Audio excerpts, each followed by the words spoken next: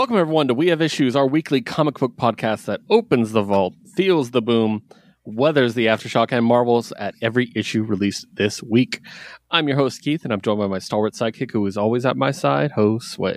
I went to go see freaking Ultraman. It was awesome. With Shin Ultraman. It was fucking awesome. It was a lot of fun. That's great. Someone in the Certain POV Discord was talking about that, actually. Oh, sick. Yeah. That's cool. I'm glad you had a good time. Mm-hmm. It's never been a thing I could attach to. I don't know. It's weird. So Ultraman is kind of like on the bottom of my tokusatsu on my list. It's definitely like the kaijus. I grew up with like the Sentais. That's because that's the only thing we had with Power Rangers. But for sure, I prefer Kamen Rider. Sentais very, very close. And then Ultraman is kind of like down there. It's on the down there. But it's because it's just like they all look the same to me, like the Ultramans. But I had to see this because it's still part of the Hideaki Anno's like collected universe, and I'm so happy I went to go see it because this is connected to Shin Godzilla. Instead of getting a Shin Godzilla 2, it opens up with a title card, Shin Godzilla, and almost like scratches it away, and you get presented with Shin Ultraman, and then you get hit with like spoilers, but not really, but kind of you get hit with like all these segments of like different kaijus of like them rising, but then kind of falling due to like weather elements and stuff like that it just like they just couldn't like hack it. So it's kind of like that's like the step 2, like it's like a great follow-up.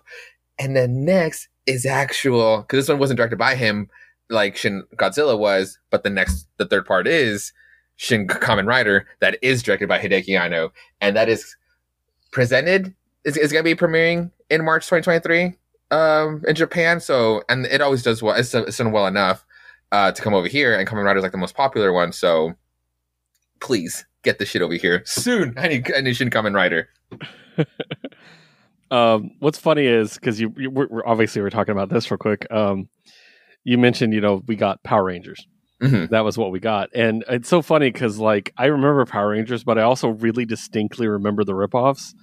Do you remember Big Bad Beetleborgs? Oh, Beetleborgs was awesome, bro. I loved Big Bad Beetleborgs. I love Beetleborgs. So the metallic suits. Oh, get the fuck out of here. But here's the question. Do you remember the Mystic Knights of Tir na nog? Dude, yes. I actually had an action figure of like the red one, like the dragon one.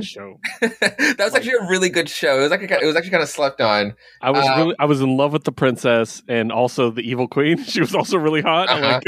I was very confused at that time. And just to set the record straight for our listeners, yes, we did get Kamen Rider with Masked Rider, which is kind of like my intro and why I love Black Sun so fucking much, or not Black Sun, Black RX so much, because that's Masked Rider. But that one season just didn't hack it on this side. Yeah, definitely. I had to get that out, though. I was thinking about Mystic Knights of Tir na nog. That season's so great. People don't talk about that show enough. It's the second season was canceled so they could make more Power Rangers. Okay. Which I'm just like, but it is what it is. Anyways, this is a comic book podcast. So we are here to talk about comic books. Of course, we talk about the books of the week, but we are going to start with a bit of news. And I have almost every bit of news I have is DC or Marvel. So we'll start with the little bit of independent stuff I got. So I know you're a fan of Junji Ito. Oh, yeah.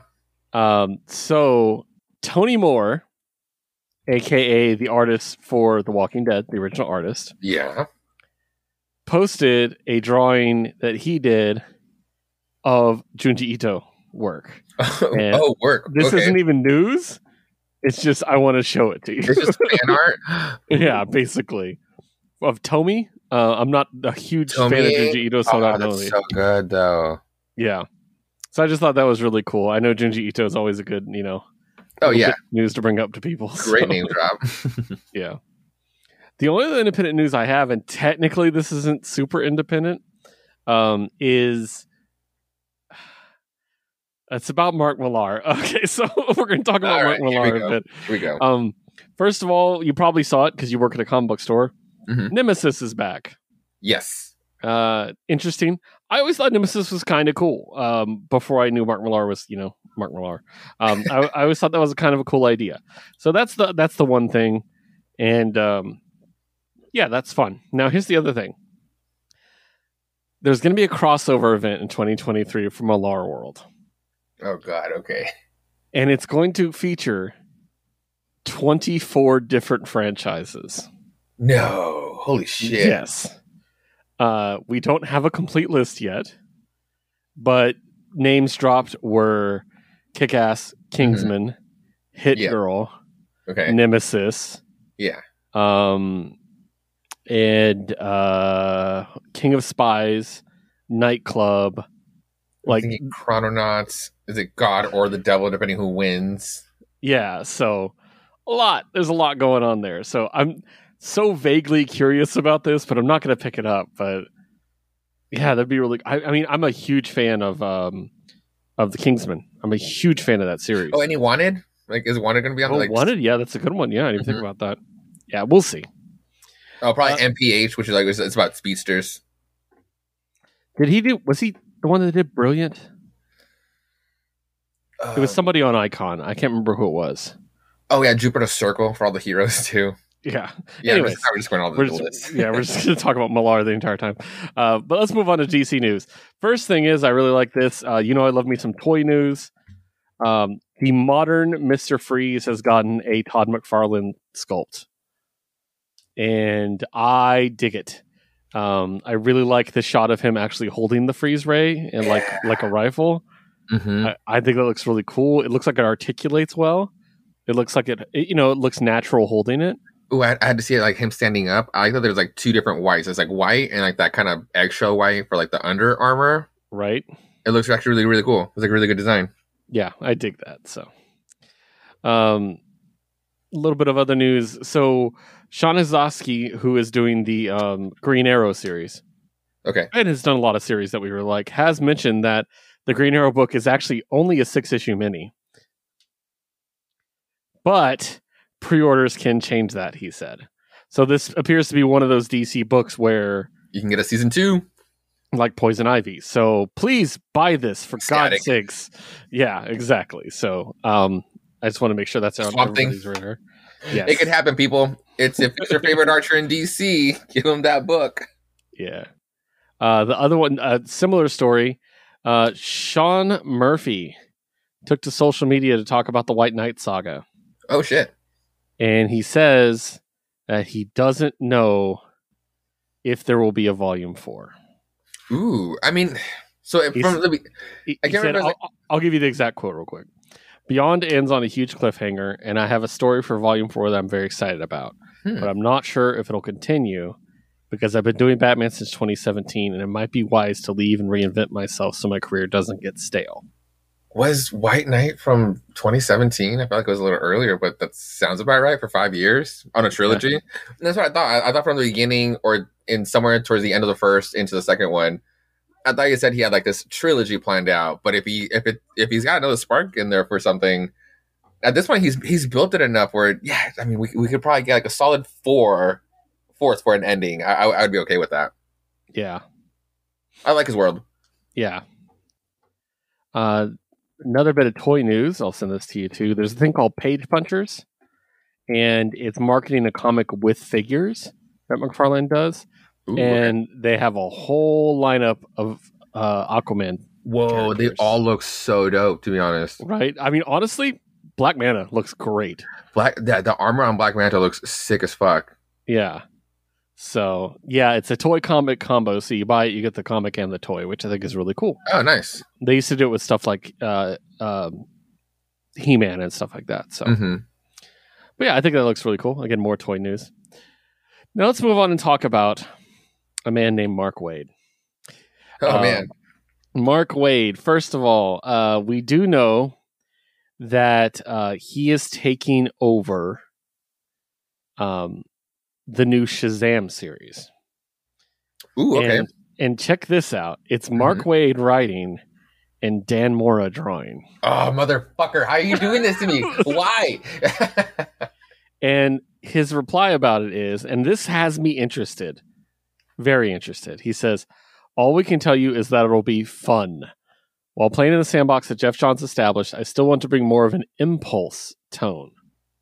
So like the original Impulse, like Kid Flash Impulse run. Yeah, okay. It'll be a comedy adventure with equal measures of both. That doesn't mean it's a laugh-a-minute book, but it does have a lighter tone still. I think that's a great idea because I think Shazam is a great one to do that with. And also, I was a huge fan of Impulse. That was the run with Mark Waid and Mike Wieringo, and that's probably my favorite Flash-related run of a comic ever.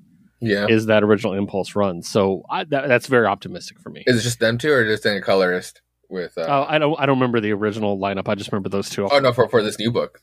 Oh, I don't have anything announced beyond the first two. Okay, so, just Mark Waid and Dan Mora. I mean, it's like you already have like the same World's Finest team. So I'm wondering how much he's got like Yulia link that. I mean, like to just like have like this super sweet trade of like a crossover, and it's just like the team never shifts. Yeah. And then also he has said in the same interview, talking about his upcoming work that he's excited about, he said, Lazarus Planet, Batman, Superman, World's Finest, Shazam, or otherwise. I'm having a ball doing World's Finest, but there isn't otherwise. There are two otherwises. So there are two books that aren't even announced yet. Oh, man. Okay. Mark, where are you playing? And we like Mark Waid. Yes. But his projects can go either way. Yes. So it's kind of interesting. So, yeah. But yeah, that's really cool. But yeah. So we're going to move on to Marvel now. I'm just going to start with more toy news. This is fan made, but again, I want to show you. Sleeper, remember the Yes. Oh. A fan made a custom figure of the character, and it looks so really cool. Sick. Like that's a really cool one. So I just had to bring that up. Rom V saw it and was like, "This is awesome." So that's always good. Next up, Groot is getting a solo series. Leading up to the new, which we'll talk about in a minute, Guardians of the Galaxy book. Mm-hmm. This is going to be written by Dan Abnett and art by Damian Cicero, and it is going to focus on Groot's origins. They did mention before he was a Guardian of the Galaxy, before the Groot Fall. Now, Groot Fall has me worried because that's how they're marketing the new Guardians of the Galaxy series. Right. And let's just jump straight over to that announcement next. Guardians of the Galaxy has a dramatic makeover in new Groot Fall series. Creative team is stacked. Jackson Lansing, Colin Kelly, and Kev Walker. Yes. It's got a really cool Texas Western feel to it, which I really, really like. Everybody's outfits is just like are just like so different from like their norm. I'm really the only person who looks normal is Nebula. And then like Drax in there looking all barbaric. And Gamora just looking gorgeous. And obviously Star-Lord just looking like a fucking badass cowboy. Our favorite bisexual space cowboy, which I'm very excited about. So it's going to be really good. But the name Groot Fall worries me. And also the fact that I don't see Rocket anywhere. Yeah. Maybe he's staying behind to wait for him to grow, to germinate, at least, if it's going that far back for Groot to grow back. Maybe. I don't know, man. I do like the fact that Mantis is getting a shout out. Right, she's being part of the core team again. Yeah, because she's so great in the movies. The fact she doesn't show up more in the comics, like except for when we were dealing with the what was the name of that crossover? No, Empire. No, it was before the Empire. Oh, damn it! Yeah, we know with the plant people, but yeah, I think Empire is what happened afterwards, wasn't it? We're tripping. Anyways, it's fine. Don't worry about it. We'll sit here forever. So, but yeah, except for that, which was really cool, but like it just kind of like happened, and then it's like, okay, now you're done, and now she's like the 12th most important member of the Guardians, and I'm like, she deserves better than that. So yeah. All right. Next thing, another thing I love talking about in addition to toys is variant covers. There's a new variant cover series celebrating Walt Disney's 100th anniversary as a company. And this is just insanity. I'm just going to send it to you. It's doing... What the fuck? Disney characters as Marvel characters. Oh my god. Highlights are Pete from Goofy as Thanos, which I love. The Avengers looking absolutely ridiculous. And it's the breakout New Avengers. It's awesome. Yes. And then What if Mickey was the Invincible Iron Man, which is great. And it's the extremist cover. Yeah, exactly. So great idea. Screw it. I was going to say scroll down. There's even more. The original Avengers, the Captain America cover, the Fantastic Four first appearance. I actually kind of love that because Donald as the Thing makes so much sense. Oh, totally.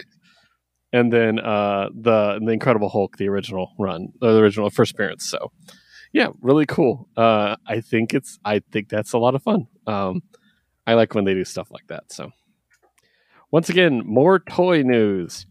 So Marvel Legends, the toys, they have the thing where you build a figure, which is basically like you have to buy every figure in the run. You get pieces of another figure for each one.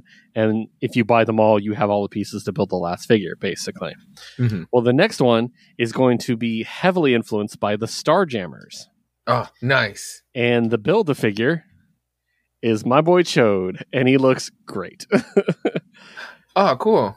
Yeah, like it's really cool. It does look like as part of this run, it is going to have some of the characters from the Starjammers. I believe I saw a Corsair. I don't have a full list in front of me. But also, I should mention that Kree, which is his little pet, is also there, which is great. Cool. So, but yeah, I'm really curious to see what we're going to get from that. I really kind of want to buy some figures, but I got to resist because I spend too much money on this as it goes. So yeah. Next up, Storm is getting a solo series from Ann Nocenti and Sid Codian, which is going to explore her Omega level abilities, basically. Oh, no shit. Yeah. I think that's really cool. I'm wondering, because I'm looking at it, and she has a mohawk, so I'm thinking it's a flashback tale. Oh, okay. Probably, yeah. But I love Ann Nocenti. She's great. She's the one that helped create Longshot. Okay, cool. So, yeah, I think that's a really cool idea. She's so great in X-Men Red right now that, yeah, she's as hot as she's ever been. Might as well, you know? So, the next thing is, in the upcoming Marvel Voices Wakanda, because Wakanda's getting its own Voices special, they're debuting the first look at the, quote, last Black Panther in the future. Oh, shit. So I'll send that to you really quick. You can kind of see what it looks like. It's very sick. It's very Black Panther Beyond, if you will.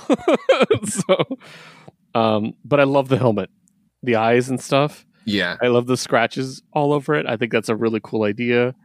And yeah, I'm curious to see what's going to happen with that. We don't know too much about it.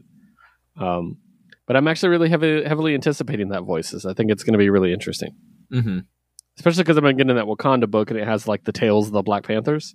So this will be a really great supplement. So, and then finally, of course, we're going to talk a little bit about Sins of Sinister, the next big crossover for the X-Men. Kieran Gillen has said a couple things that have caught my eye.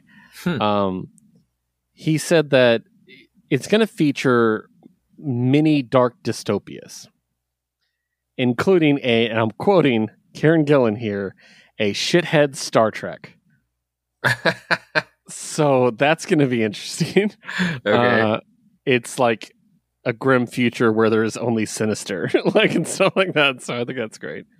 But the other thing he said, which I thought was really interesting, is Sins of Sinister is, quote, much bigger than the Age of Apocalypse. Yes. So that's interesting. But it's not going to cancel all the other lines, but we'll see. Yeah. Well, I mean, the series are going to get renamed just like Age of Apocalypse was. Okay. So like Uncanny X-Men became Astonishing X-Men. Oh, yeah, but it's not going to cancel like Captain America or anything like that. It's not going to. Yeah. Well, maybe they'll surprise us. Yeah, we'll see. I mean, that's a fucking shout out. Because Immortal X-Men is becoming Immoral X-Men. Huh. X-Men Red is becoming Storm and the Brotherhood of Mutants. Yeah. And Legion of X is becoming Nightcrawlers. Yeah. So we'll see. I'm very curious with the end of Krakoa coming. I know, the fall of X. It's coming. I'm anxious, so we'll see. And then the last thing I want to talk about is the new Ant-Man trailer. Okay. It's insane. First of all, I really like the angle of the story they're taking, which is really emphasized in this one, which is the fact that Kang is like, he needs something from Scott. We don't really know what. We can probably guess, but he needs something from Scott. But basically, he's like, hey, you disappeared for 5 years. You spent so much of your life in prison. You missed out on so much of your daughter's life, basically. He's like, I have the one thing you wish you had more of, time. And that's kind of the motivation. And I think that's a really cool idea for Scott Lang, is he wants more time. It also gives off some pretty strong Ant-Man is going to die vibes, which I'm kind of worried about. So, yeah. Cassie's all over the trailer. Cool. The Kang design is great, and we get to see him like just go full on, like basically Kamehameha, like he's just like blasting and screaming. It looks cool as shit. I'm so excited for this portrayal. But the thing that everybody is talking about is, I'm so excited about this, MODOK. MODOK, have you seen the screenshots? I did see a screenshot. He looks fucking ridiculous, and I love it. People online don't understand that he's supposed to look ridiculous. Yes. And I'm excited about this. Now, what's interesting about this is I believe it's Darren Cross who played Yellow Jacket. Is it? Yes. Okay, because that was like the long rumor for him too. And fuck, I mean, I'm curious if it does pan out. Yeah, it's one of the few like dangling threads from, you know, the previous phases that was just never addressed. Is like, what happened to Yellow Jacket? Like, because it wasn't the biggest movie in the world, so people weren't clamoring about it. But yeah, I'm pretty sure that's his face. So we'll see. I hope so. And then also, did you see the armored form with the mask? No. Okay, so they also did a shot of him. You know what? Fuck it. I'll just send you this link. So we get a shot of him with his face, and then you can see in the banner here, there's a shot of him with like a mask on. Shit. Okay, that's funny. I'm so excited. His little arms. Like, it's going to have right here. MODOK is so ridiculous. I'm going to enjoy this movie so damn much. And we only have a month. Nice. We started with the little movie called Iron Man, and we made it, baby. We made it to fucking MODOK. We made 3 Ant-Man movies. Like, yeah, it's absolutely crazy. I'm pretty hyped. I think it's gonna be really good. Oh yeah. I'm a big fan of all of the Ant-Man movies. I actually think they're very underrated. Mm-hmm. But I think this is probably gonna be the best one. So. Oh, I definitely agree. So with that said, I do want to quickly throw this out here for you as a quick rundown of what to expect this year from the comic book movies. Check this. Next month, February, we get Ant-Man and the Wasp. Oof. The next month, March, Shazam 2. Mm-hmm. 2 months later, Guardians of the Galaxy Volume 3. The next month, The Flash. The next month, The Marvels. Ooh. The next month, Blue Beetle. And then jumping all the way to December for Aquaman 2. All in 1 year. 7 comic book movies. Yeah, so we'll have a lot for our end of the year awards this year. Yeah, we will. So, all right, well, that's all our news. I'm ready to start talking about comics if you are. Absolutely. Cool. Well, as always, we don't start with a bang. We start with a boom, and we're going to start with Specs. Yes. From Boom Studios, Specs number 3. And I love this book. Let's get into it. Written by David Telaski. I got the missing nice milk carton one. Yeah, so. It's I think it's the same artist from the covers for The Nice House on the Lake. Oh, that makes sense. I was going to say it looks familiar. So Nice. Written by our friend David Boer, illustrated by Chris Sheehan, colored by Roman Stevens, and letter by Jim Campbell. So we get to the aftermath of this kid disappearing, and of course the town being racist as fuck because they immediately blame it on the black kid. which also he was like their sports hero, but as soon as it's not convenient to cheer for him, they turn on him. And yeah, we basically deal with the main character struggle to get him out, to get him pulled free, basically.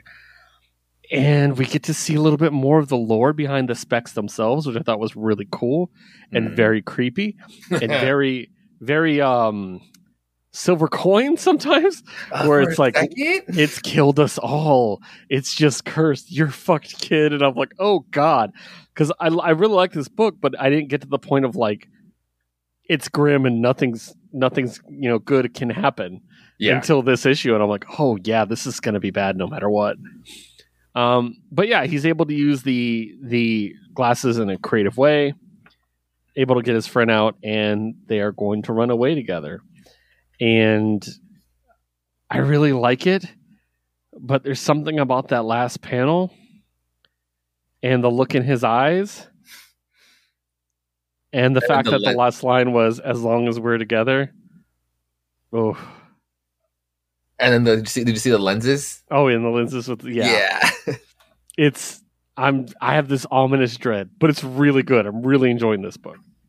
And again, I think I've said it before. I'm happy to see David doing something else, because we've seen Kanto, all ages great tale. We've seen Killer Queens, just a great gay space opera. Yep. And to see him do something truly spooky and teaming with someone like Chris Sheehan.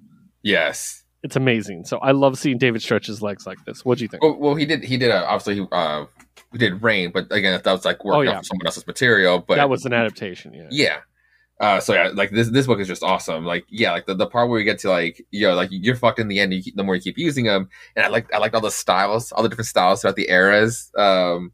Really good stuff. And shout out to like I should have saved it. I should have bookmarked it.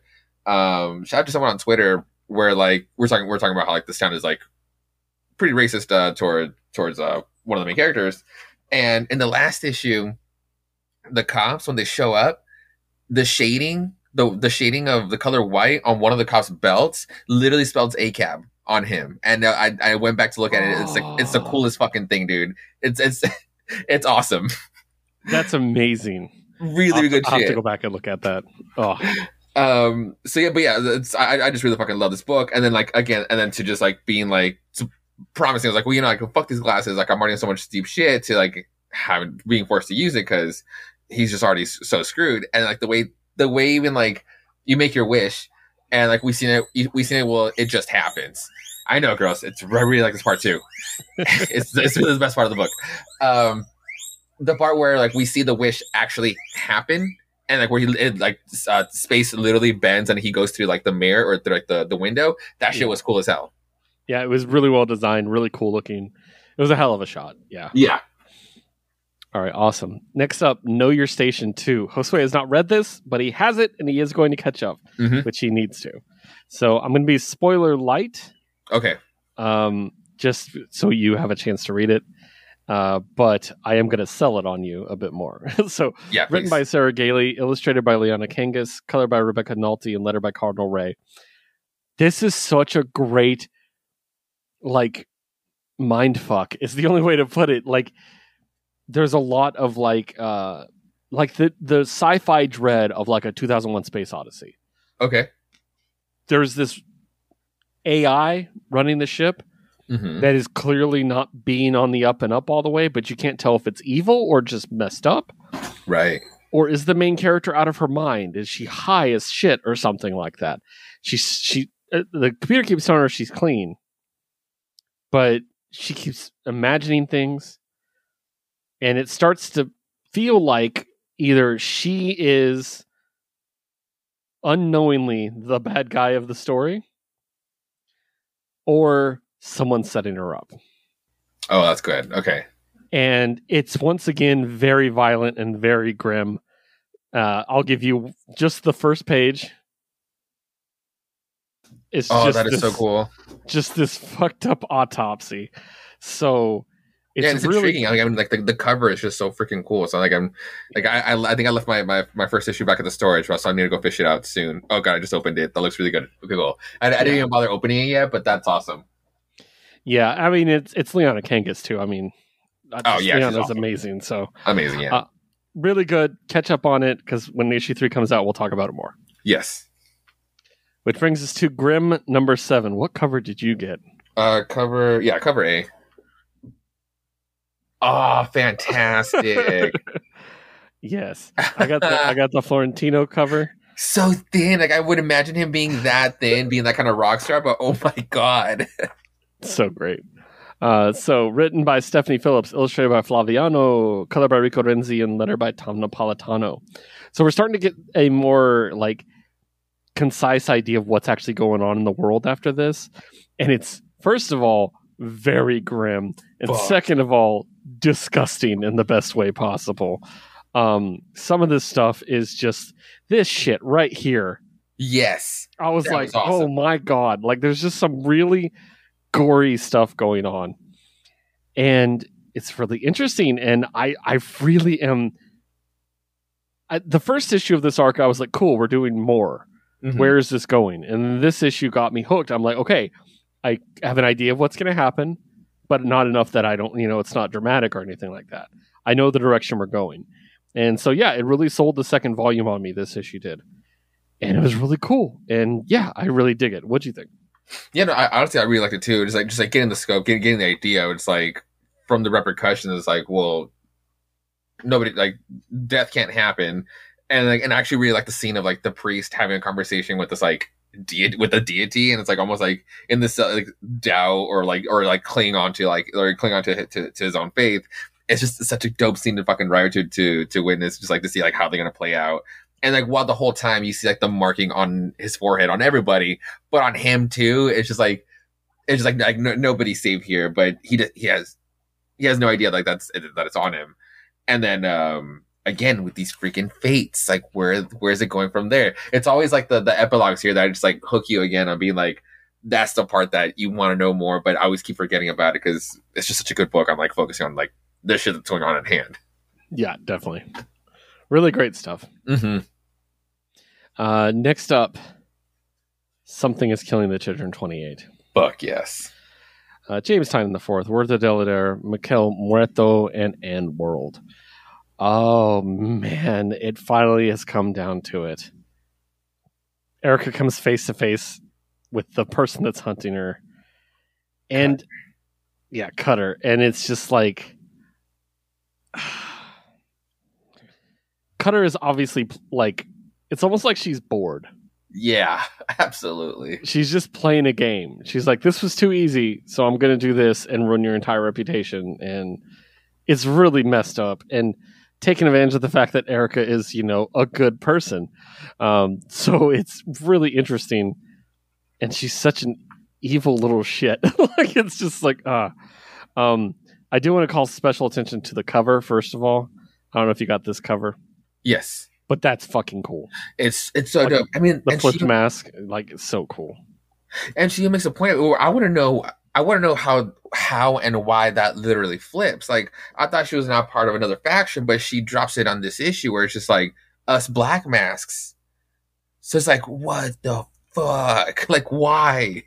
Right, exactly. I also want to call attention to the last page with Erica. This is the most emotion we've ever seen Erica show. Oh, totally. Just letting loose like that. Like, girl. And Cutter just like, I thought she was going to let her go free, but it's just like, figure the fuck out, girl. Like, I'm helping you, but to here, that's it. Get the fuck out of here now. It's really interesting. They've gone 27 issues without her showing that kind of emotion. Mm-hmm. So when she finally does, it really has a big impact. Yeah. You're like, oh, fuck, this is real. Like, this is serious. Cornered. Mm-hmm. This black mask is not going to fuck around right now. Oh, my God. She had to let loose. It's so good. Like, yeah. Can't wait to see where that one is going. No, girl. Erica Slaughter's the best. I'm really worried about Erica, to be honest with you. Like, so, all right, let's move on to our next publisher, which is Dark Horse. I only got 2 books. I got Masquerade number 4. I'll be very quick with this one. Written by Kevin Smith and Annie McElfresh, art by John Springelmeyer, and colors by Julia Brusco, with letters by Andrew Thomas. This is the one with the influencer who is also a vigilante, taking out these guys that ruined her life, but also has a show where it's basically To Catch a Predator. Yeah, it is a really interesting issue. It dives into it a bit more. She also has like a love interest in this now. Okay. He was introduced earlier on, but now they're like in a relationship, and it's interesting. She takes down a priest because she finds out that this priest is one of the bad guys, basically, and she finds out that he likes to be dominated, basically. So she ends up showing up wearing this. Oh, that's a dope outfit. And she basically tries to punish him, and he has a heart attack and drops dead. So it's like, oh shit! And so it all gets out to the press that this priest died in a sadomasochistic scene and all this stuff. So it ruins his reputation anyway. So, but not a lot to talk about in typical issue 4. There's going to be more, so I'm not going to stick too much with it. Which takes me to my other Dark Horse book, Star Wars: The High Republic Adventures #2. Mm-hmm. This is the one with the Padawan who joined like the pirate crew with Maz Kanata's pirate crew. Written by Daniel Jose Older, illustrated by Tony Bruno, colors by Michael Attea, and letters by Comicraft's Tyler Smith and Jimmy Betancourt. Yeah, it's pretty cool. They're going on this mission, and we got all these like cool pirate characters that they're aligned with. And long story short, they get into a fight with another pirate group. They're on a ship that can only be controlled by someone who's sensitive to the Force. So the Padawan has to actually help and kind of reveal they're Force sensitive. But Maz Kanata knew the whole time. She knew exactly who they were. She knew their name and everything. So it was kind of pointless in the end. But yeah, it was really cool, but they're kind of like lost in a drift.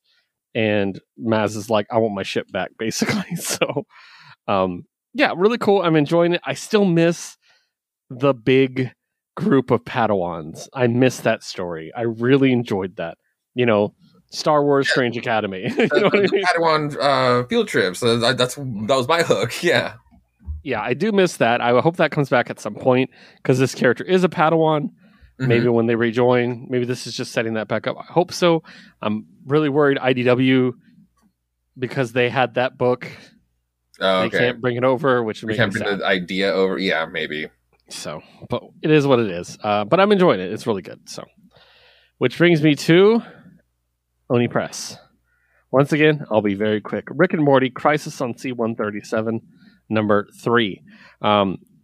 Quite a gap between these two issues, so I had to go back and read the second issue again. Written by Stephanie Phillips, illustrated by Ryan Lee, colored by Doug Garbark, and lettered by Crank. So our second Stephanie Phillips book of the week.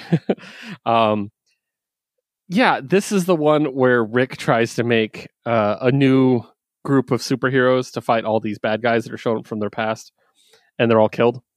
And so now he has to make a new group of superheroes, which is his family. So they all get super like costumes and powers. Nice. Summer has a big hammer made out of a cell phone, basically. It's great. And Jerry, they're like, where's Jerry? And Jerry shows up just like this. And he is the Hawkeye of the group, of course, which I thought was pretty great. And he's like, why do I have a bow? I don't even know how to use this. And that's kind of the joke for the rest of the Jerry time.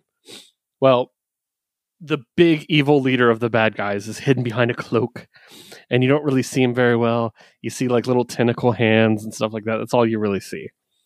But they reveal the full group. I'm not going to go over it. It's a lot of characters from Rick and Morty, I'll say. But they have this big fight. They're fighting.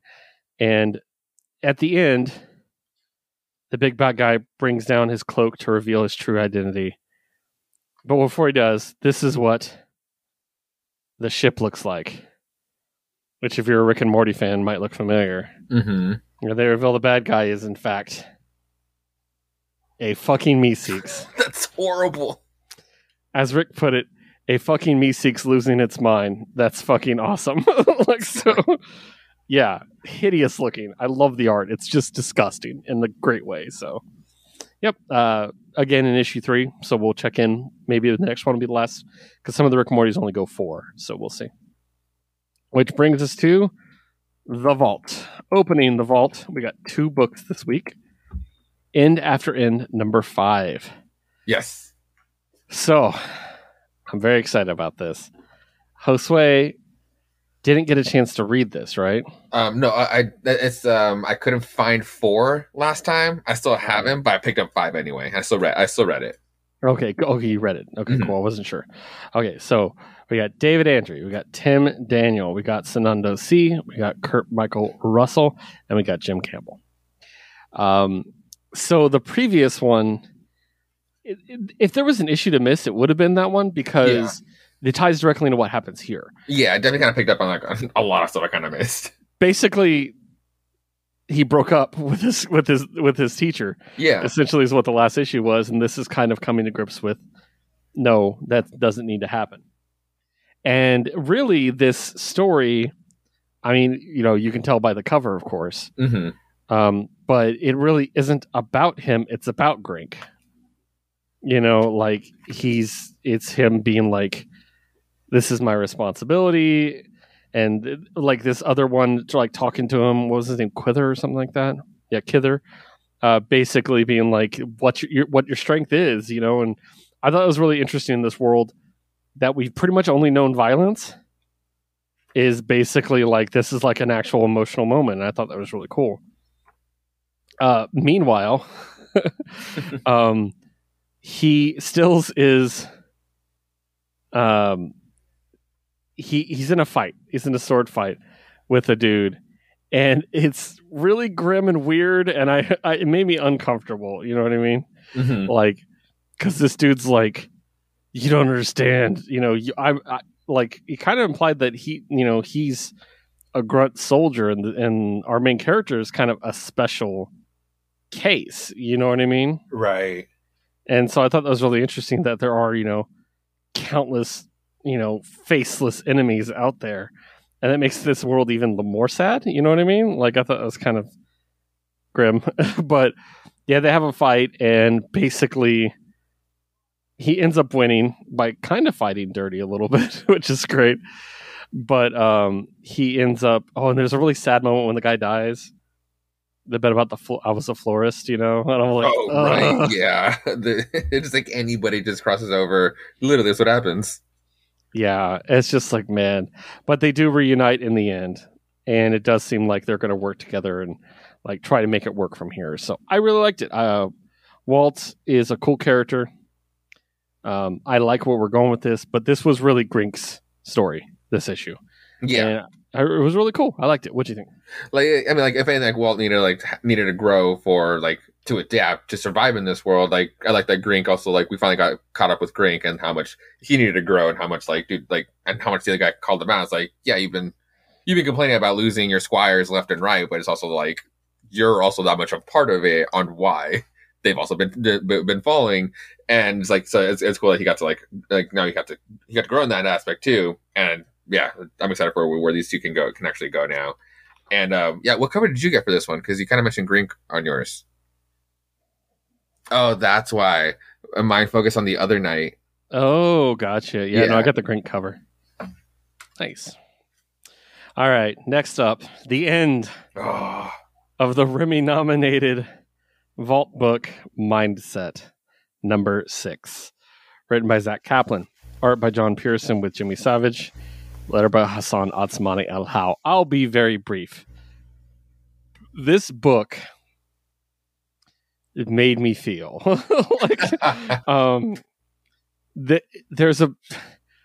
it was really good, and there's just this sense of hopelessness about it that was really like, I don't mean that it dragged me down. I mean that, but I don't mean the negative form of that.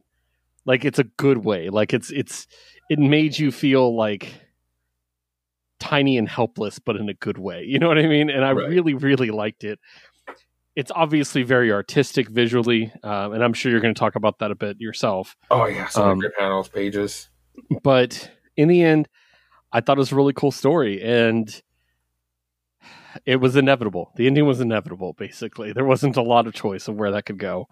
And yeah, and then the little tag at the end, the little, this could be our world. You know what I mean? Like, it's just, about addiction to everything, to social media and stuff. So I really liked it. Very well done. I love this creative team. They work really, really well together. So, what did you think? It's really good. Like one of Vault's finest. Like there's a lot of fun ones, a lot of great ones. But this is just definitely one of those Vaults at its finest. Like all the full pages, all the great layouts. But this one, where they break apart the faces, but it's like if you put them together, it's the same face. It's just like it's really cool how like they carry that dialogue. But again, it's like when you're getting into it, I like how it's like almost like on purpose, or like they're getting into each other's minds in this scene. A very smart book. It's one that definitely, like, if you've been waiting for the trade for this one, definitely don't miss out on it when it comes out collected, because it's what a fucking read of a trip. And yeah, the ending on how it all culminates and what the solution should be. It's fantastic. One of Vault's finest for sure. Yeah, definitely. All right. Well, that takes us to Image Comics. And let's just start with this stack. We're going to start off hot. Black Cloak, #1. Yeah. What cover did you get? Okay, I almost went with the catchphrase, but this one caught my eye, and I had to see it play out into the story. I love the mermaids. So, guess what? I got that cover. Yeah. But I got the Virgin. No way! Oh, what a great find! Yes. Oh, that's so good. Yeah. Great cover. Yeah, great. Yeah, beautiful cover. Fantastic. So, all right. So, written by Kelly Thompson, art and colors by Meredith McLaren, letters by Becca Carey. For those who don't know, this is the same team that did Heart in a Box, which is a fantastic graphic novel. Mm-hmm. I got it behind me somewhere. But Meredith McLaren is actually a local to the Phoenix area. Nice. And I actually met Meredith. She's very nice and signed my copy of Heart in a Box. So I'm very happy to see this happen. And I'm also very excited that there's a small con coming up. It's not even a con. It's going to be like a expo that's just going to be comic creators, nothing else. Oh, good. It's only $10 to get into. And she'll be there so I can get her to sign this. So I'm very excited. Awesome. Yeah, I want to see what book it is. Heart in a Box. Yeah, let me see if I can find it real quick. Mm-hmm. Right here. So Heart in a Box. It's published by Dark Horse. Ooh, okay. And this is the one I remember telling you about it a while ago. Oh, let me see the spine. Then Dark Horse is we have a. Oh yes, okay. We do have that one at the shop. Awesome. It's about a woman whose heart's broken. Mm-hmm. And she wishes her broken heart away. She wishes she didn't feel. Someone takes it, and then she realizes that being empty is worse than feeling grief. Yeah. So she goes on a journey around the country to find the 7 pieces of her broken heart, and it's fantastic. The art is so cool. It's it's Meredith McLaren. So, I mean, you're reading this with me, but like this will give you an idea of like her art style is just very I love it. Almost manga, almost like a manga style in some ways. And I really, really like it. So recommend Heart in a Box. I wanted to get that out of the way before we start talking about Black Cloak, because Black Cloak is also great. Very good. Black Cloak. This is my Liz recommendation of the week. I would love to know her thoughts on this one. Basically, we're set up in the future, and we're set up that there's like one city of humanity left. And I really like this because it gives me vibes of a lot of things that I really enjoy. So for instance, the whole magical creature feel plus a murder mystery gives me like a Carnival Row feel. Yes. But it's not Carnival Row. It's not like a ripoff or anything like that. Mm-hmm. It just gives me that vibe. But it's also like a bit of a, like, I don't want to say sci-fi because it's not sci-fi, but it's like, like magic punk, if you will. Sure. And I really, really like that too. And also deals with some aristocracy issues and I like worlds with little things that are unique to that world. Mm-hmm. So how this ruling class works seems to be strange, and the arranged marriage and the banishing her from it, and everything going on there is very interesting, and it makes me want to dig in because it's some lore there that I don't have yet. Yeah. And you know me and lore. And it's also a really interesting murder mystery that I think is really cool. So there's a lot going on here. And I mean, again, I'm a fan of Meredith McLaren. Also Hinges, if you read Hinges, that's her as well. Okay. This is probably, and as much as I loved Heart in a Box, this is my favorite art of hers. I really like this. Yeah. Like, there's some really great shots. Like, stuff like this overhead shot. There's a lot of great pages. Yeah. A lot of great faces. Yeah. Like, a lot of great expressions. Yeah. And then a lot of, like, little fun stuff in the background. Or little throwaway characters, like this shot of the police department. You can just sit and stare at it for like 3 minutes and pick it apart for different characters and stuff. And just like this, like the landscape behind this shot, it's just really gorgeously composed. So I love this. I love everything about it. It's custom made for me, basically. So I'm really excited. Very thoroughly enjoyed it. I highly recommend everybody jump on right now. What do you think? Yeah, I mean, like, it's just like get like the cliche comparison, but like to even take it away like from it, it's like Saga, but instead of it in space, you have this. It's a fantasy murder mystery, and it's just like I fucking love it. There's like, I mean, you can tell it's like some stylistics towards like I can see like some faces like Fiona would also make, because like I just really like this art style too by Meredith. I'm already super honed in on this world. And this murder mystery is already so deep on like, okay, instead of just like the one murder, it's like these three that have to be linked together, and the way these are all like by different classes. Like, I'm already so deep in this mystery. I'm all for it. But then the whole fact that's like the for the main character that she got like exiled from her family for basically kind of being a cop, but it's just like there's obviously more to it. It's just really good. And also just like, and because of like the future aspect or like the modern style of like the use of magic, this is where like where it reminded me of Nimona, where like the world is very similar, where it's like a fantasy, but they just have like these screens that pop up, but it's just like not necessarily a TV, but it's like obviously had to do with magic. I love this fucking world, and this book is awesome. Yeah, it's really, really cool. It's definitely an Image book you want to jump on. I can almost guarantee we will be talking about this at the end of the year. Yeah, maybe. Yes. So, one last thing about Meredith that I absolutely adored. I also have my copy of El Mano del Destino. Oh, cool. And so the creator of this, Jay Gonzo, was there when I signed, or when Michelle signed that book for me. He signed this book, right? You can see his signature right there. Well, she pointed out to me, she saw him sign it. She goes, "Oh, I did a print in that book." And so I turned to the back, and there's her print, and she signed it for me. Ah, sick. That's cool. And then she pointed out other artists that were at the signing, including Mike Macropolis and others, and had them all sign my page. That's so dope, dude.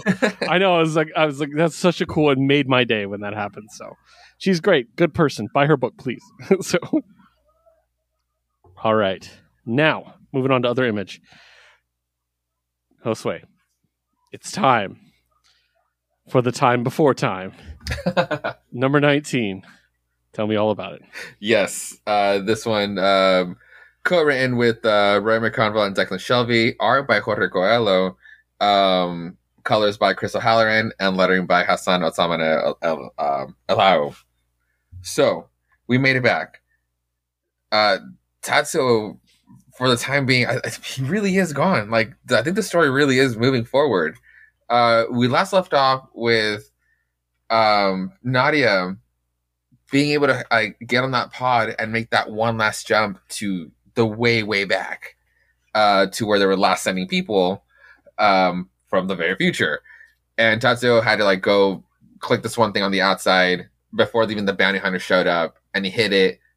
And obviously with all the radiation exposure, that was it for him. He was already dying, basically. She made it. We get to find out. This is kind of like, this whole arc starts with basically a whole new story. Nadia makes it back to her family, and it's perfect. I mean, it's great. She's seeing her mom, or her little sister, now being a little older, but obviously everything's not going to be the same. Nadia got stuck with got split up and to be with her dad, and he didn't make it almost like I think 2 years after that. Due to like this other like future disease. Meanwhile, the mom kind of basically moved on. She has a husband right now, a new kid. Like so, she has, like Nadia has a new sister, and the mom is also like the mayor of this whole civilization in the past. That's like doing well for itself. It's like it's in the green. Like everything is green. Everything is growing. It's like it's scientific. It's not like prehistoric. It's all like pretty scientifically advanced. It's awesome. Like. But Nadia just isn't really buying it all. She's just like, she's kind of heard that the mom kind of like moved on. The mom really had like the whole issue. The mom never like even like asked or like how like what happened to your dad or what happened to your father or to even know like what his last like times were. The mom's completely kind of moved on, and just, like it's just like bugging out Nadia. Just like fuck, is she really gonna be like? And it's like nothing's right for her right now. So she goes to like find like her pod, like not to leave, but to like just like at least be somewhere comfortable. And Kevin's there, the robot that they picked up along the way, and he got put somewhere else, and he's been basically he had just made it to a pod as well, and in this past because of where they came from the future and how much they hated robots, right now it's still basically chapter 2 of that. Like those people like kind of like are still running by that, and like they don't, even though it's all scientifically advanced, they don't have any sort of robots. And so Kevin has just been like sneaking like his way over. It's like really hard for him. And all of this is like okay for Nadia. She's like, okay, it's cool. Like I'll help you out or whatever bullshit. Instead of like even trying to help out her family. There's still some stuff happening with the syndicate back in the future. In the future right now. Back from like this context into the future with all the syndicate and all the other mobs. They're still kind of like doing stuff over there, but I honestly don't even see how that relates to now anymore. We'll see how that all ties together. Again, time travel, it's fucked up. Don't do it. So is this like, are we ending at 20? Is there an end in sight? There's no, this should be the first issue of the new arc. Yeah. So I don't see the next one being the ending, though we did just lose like one of the main characters. Like it seemed very definite. If the last issue was like a climactic ending for Tatsuo, and this is just like the next step over, but I still don't see it completely coming to a close. We'll see. Yeah, I'm very curious because it's been a ride. It's been there's so many jumps. Yeah, listening to it from you, time travel always complicates stories, so it's like keeping track and stuff. Yeah. When it's over, I'm going to like line them all up and like count how many times they actually jumped through years. Nice. All right, next up, we're going to talk about Dark Ride 4. Nice. So I got the cover with Halloween on it because I love her, and despite my terrible taste in women and men, for the record. Written by Joshua Williamson, art by Andre Brasson, color by Adriana Lucas, and letter by Pat Brosseau. So it gets real. It gets fucking real. Okay, so we have the girl who's looking for her dead brother who died at the end of the first issue, right? Mm-hmm. She breaks into the theme park. She runs into the owner of the park's son, who's just like, what the fuck are you doing here? And at the last issue, they were being like bothered by one of the mascots. That's kind of left up there. And he's like yelling at him, and he looks around and he's surrounded by all the mascots. Yeah. The fuck? It's crazy. So, meanwhile, she is seeing a vision of her brother dead, talking to her, but he disappears. So she's wandering around, and she wanders over to the Devil's Due, which is the ride he rode before he died. She goes inside and sees her brother hanging from the ceiling. This is his actual body. And it becomes a big news story because basically the story is he killed himself. And the fans didn't realize it was a real dead body. Thought it was part of the ride, so it's just been sitting there for a month. No. Right. So it's like really grim and weird. And they're talking about like what they're going to do. And it's just like, yeah. But then all of a sudden, remember the little girl that tried to kill herself? Was slashing her wrists? Uh-huh. Yeah. So she's still in the hospital. The son is her father. So he goes to sit with her and he starts getting texts about how suddenly they're selling all the tickets. And suddenly there's a producer wanting to make the cartoon and all this stuff is happening. People are into it because someone actually died. Like, it's ended up being the best thing that could have happened to the park, basically. And he's like, this is weird.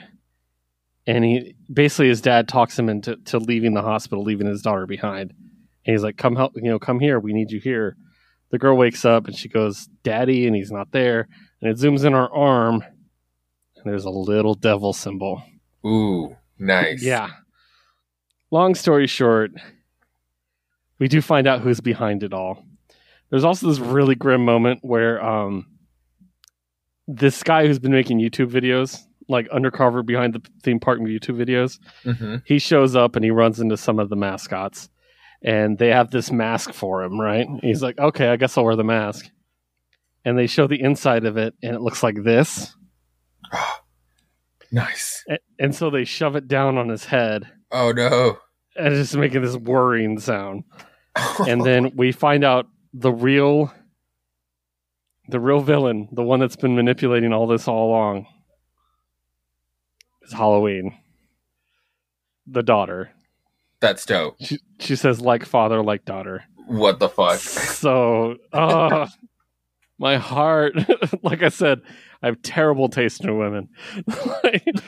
So, but really, really great. I really enjoyed it. It's so grim. It's so violent and weird. It's just really, really good. So, now for the complete opposite book, Gospel number 3.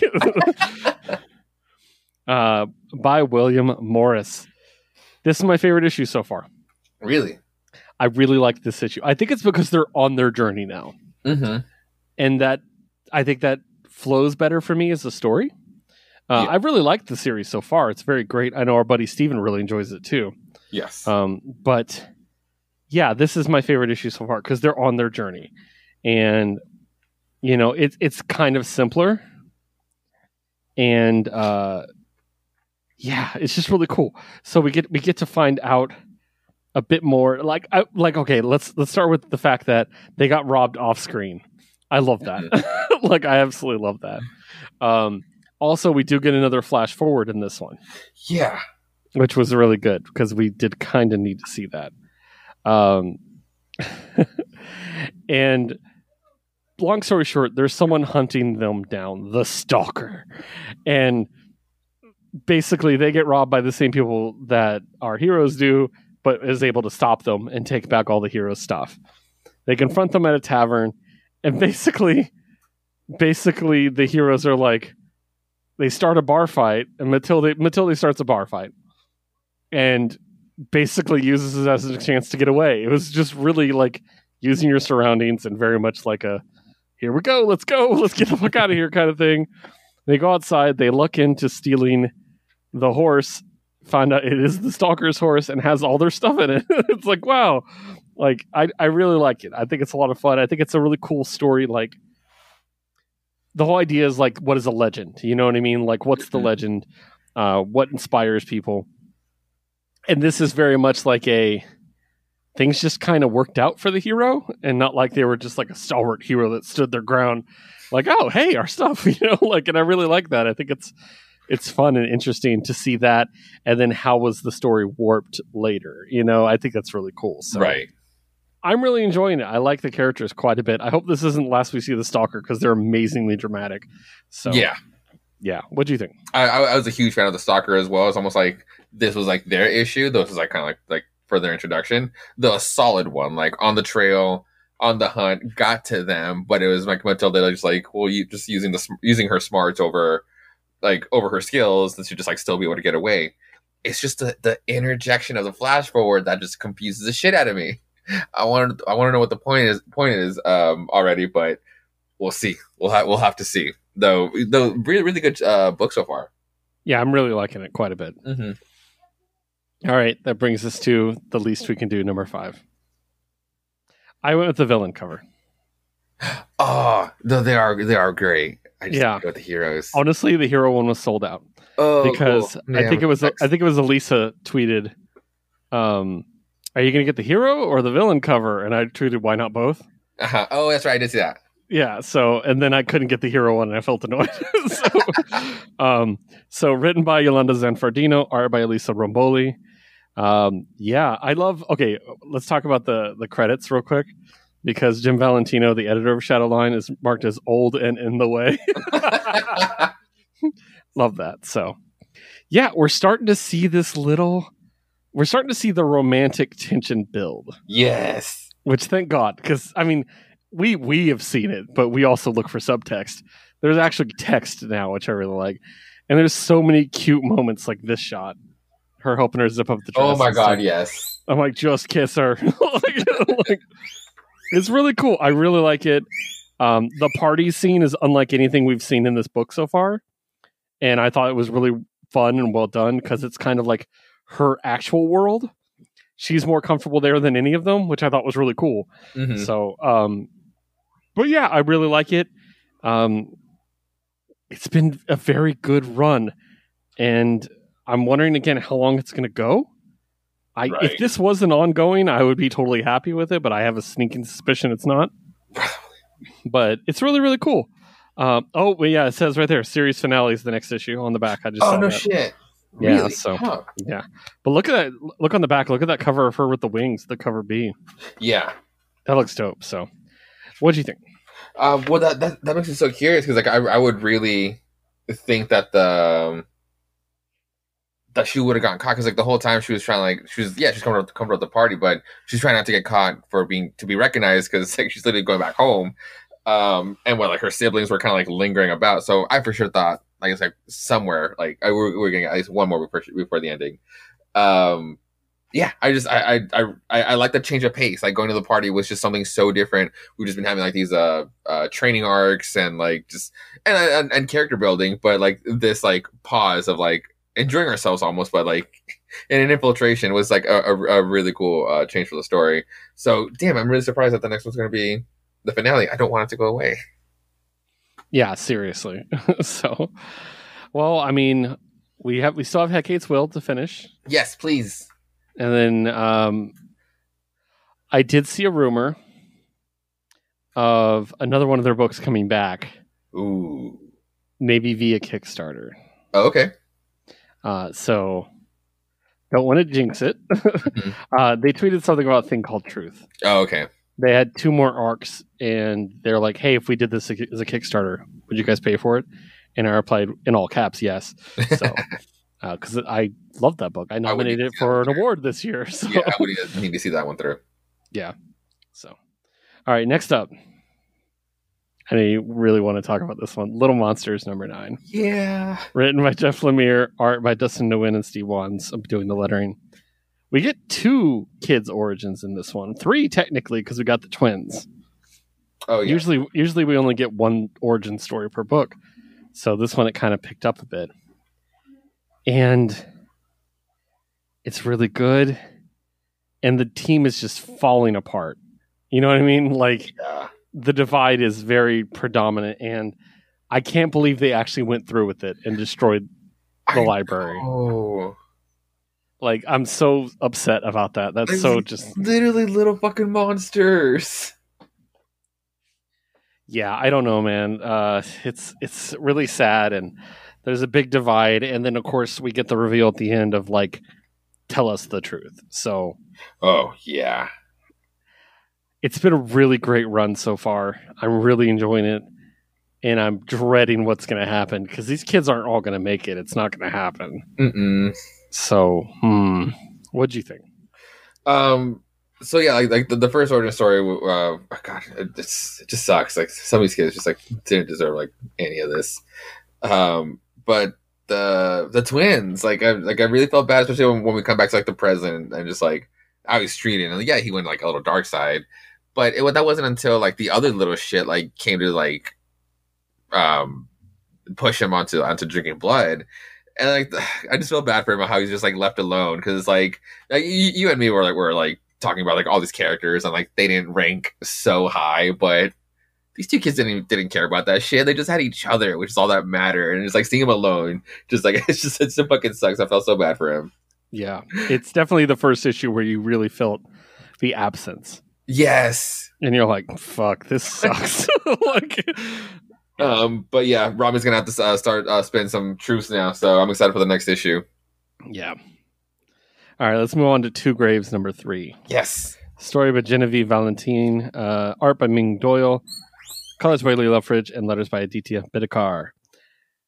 I'll be quick. I am enjoying this book, but I know it's like one that you're really enjoying, so I know you want to get a bit of time with it.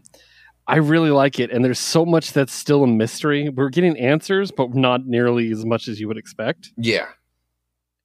And there's so much imagery that's just like, you want to go, what's this mean?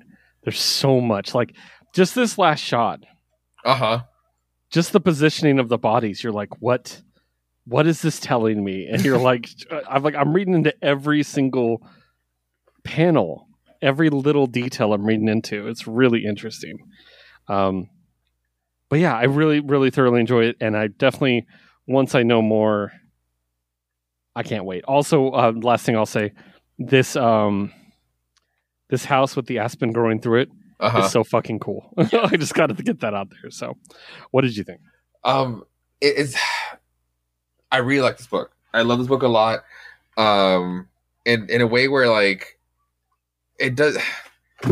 Once we finally get to like the point where it finally it unfolds, or we finally like see the big scope of it, it's gonna be great. But I'm loving each page along the way. Like what I don't know about it, what literally it reveals to me, or like the little teases where like the part where someone's gonna reach out to her for like a handshake or something, or yeah, the sheriff where he reaches for like a handshake and she's not supposed, she can't touch others, or at least like not until she wants to for like the thing, but like when she's like hunting down some like actual bad people. But then you're calling out the last page, like the positioning, and it's like, and he's reaching out to her, and it's like, like what is this ghost like? And it's like I don't even understand him all the way yet. I fucking love Two Graves. It's like one of the coolest mysteries so far. Yeah, it's really interesting, and it's for the little information we have, it's addicting. Yeah, and then, exactly because it's like the little give and take like of literally being being addicted to this book. Where like at the end of the first issue, it was like the tease of like those 3 bikers. In the second issue, they finally come into play. We talk to them, and we kind of understand why they're there. And in this issue, it's just like a 1-panel tease of them, and it's just like so they're back on the background. It's like like this back and forth. It's just it's so good. Yeah, definitely. All right, let's move on to Bloodstained Teeth 8. Story by Christian Ward, art by Patrick Reynolds, color by Heather Moore, and letters by Hassan Atzmani. And how this book is insane. I love it. It's just so vivid. The visual of it all. Atticus being such a piece of shit all the time, but still being the hero of the story is hilarious to me. How? I know. I still cheer for him, but I know he's a piece of shit. You know what I mean? Like, this time the sip he's dealing with is that chef. I thought that was a great story. Mm-hmm. As a foodie myself, who loves lots of celebrity chefs, just seeing him, I was like, yes, excellent. And then we kind of see the setup, like this undercover operative, trying to get in with him to take out the doctor, presumably, I assume. Yeah. So really, really interesting. Yeah, everything's coming together. You know what I mean? I think it's going to be really cool. So what do you think? A very fun issue. Yeah, the chef sip, it was just like, was a great story. Like all these like where you can just like take it, or what are these what are the ambitions to these sips? Not even vampires, although they are, but mostly for sips. Like, what are these like human ambitions that they want to like that they need for eternal life? And this dude just wants to be a chef, but then like he just threw in a twist up to his restaurant. It's awesome. And then the fact that Joey's gone. the Joey's like, bro, I'm fucking out. Like that's was the way you're gonna roll. I'm not even alive. I'm just a figment of your imagination. But that's the way you're gonna roll. I'm fucking out. Like what? I love the chef thing because it's absolutely ridiculous and similar to some of the others, but specifically this sip we've dealt with. Yeah. There's a thing I love because I could see this one specifically being the vampire blade kills before the credits roll in a movie. You know what I mean? Absolutely. Like, can't you just see like a movie opening with a fine dining restaurant and then Blade walking in? Enter all the cameos on who's dining, but then it's specifically walking to the back. And then he kills him, and then it's like Blade 4, you know? And so that's why it fit this so well, because it was just such a ridiculous premise, but also great. You know what I mean? And I love it. It's so good. So, all right, next up, All Against All, number 2. Written by Alex Packnadel and drawn by Casper Vingard, letter by Hassan Atzmani El Hal, having a big week. I love this book. It's this issue. Yeah. Got me. The first one I was like, this is really cool. Good setup. Casper's art is always great, but I need to know where it's going. And this book kind of gives me a good idea. And it really sets up a lot. And it answered some questions, which I really appreciated. I cannot stress enough how much I enjoy the narrator not being a human being. Yes. Like, it's so unusual, which is weird to say. But to have it being an alien, a completely alien. And the little things of, like, the way their bodies work. Right. Just being really natural to them, but completely alien to us. So it doesn't get explained because it wouldn't be natural for them to explain everything. You know what I mean? Like, and I really, really appreciate that. And then just the human in question that's in the story, it does a great job of othering him, making him the other. So I really like the way this story is told. It's just great. And again, the art, it's Casper. We love Casper. So what do you think? It's a really good book, and I'm so glad I called it where it's just like, or it's like the idea of it where it's like it's Predator, but literally flipped on its script, where it's just like we're following this group of alien scientists, but the monster in the woods is a human instead, and like, or this human that got to adapt and survive, and it's practically like this like super being right now, and how it's like on the strength it had to adapt with, or how it got to be brought up. It's so freaking good, and the art just speaks for itself on how freaking good it is. But the alien that we follow is like the main character.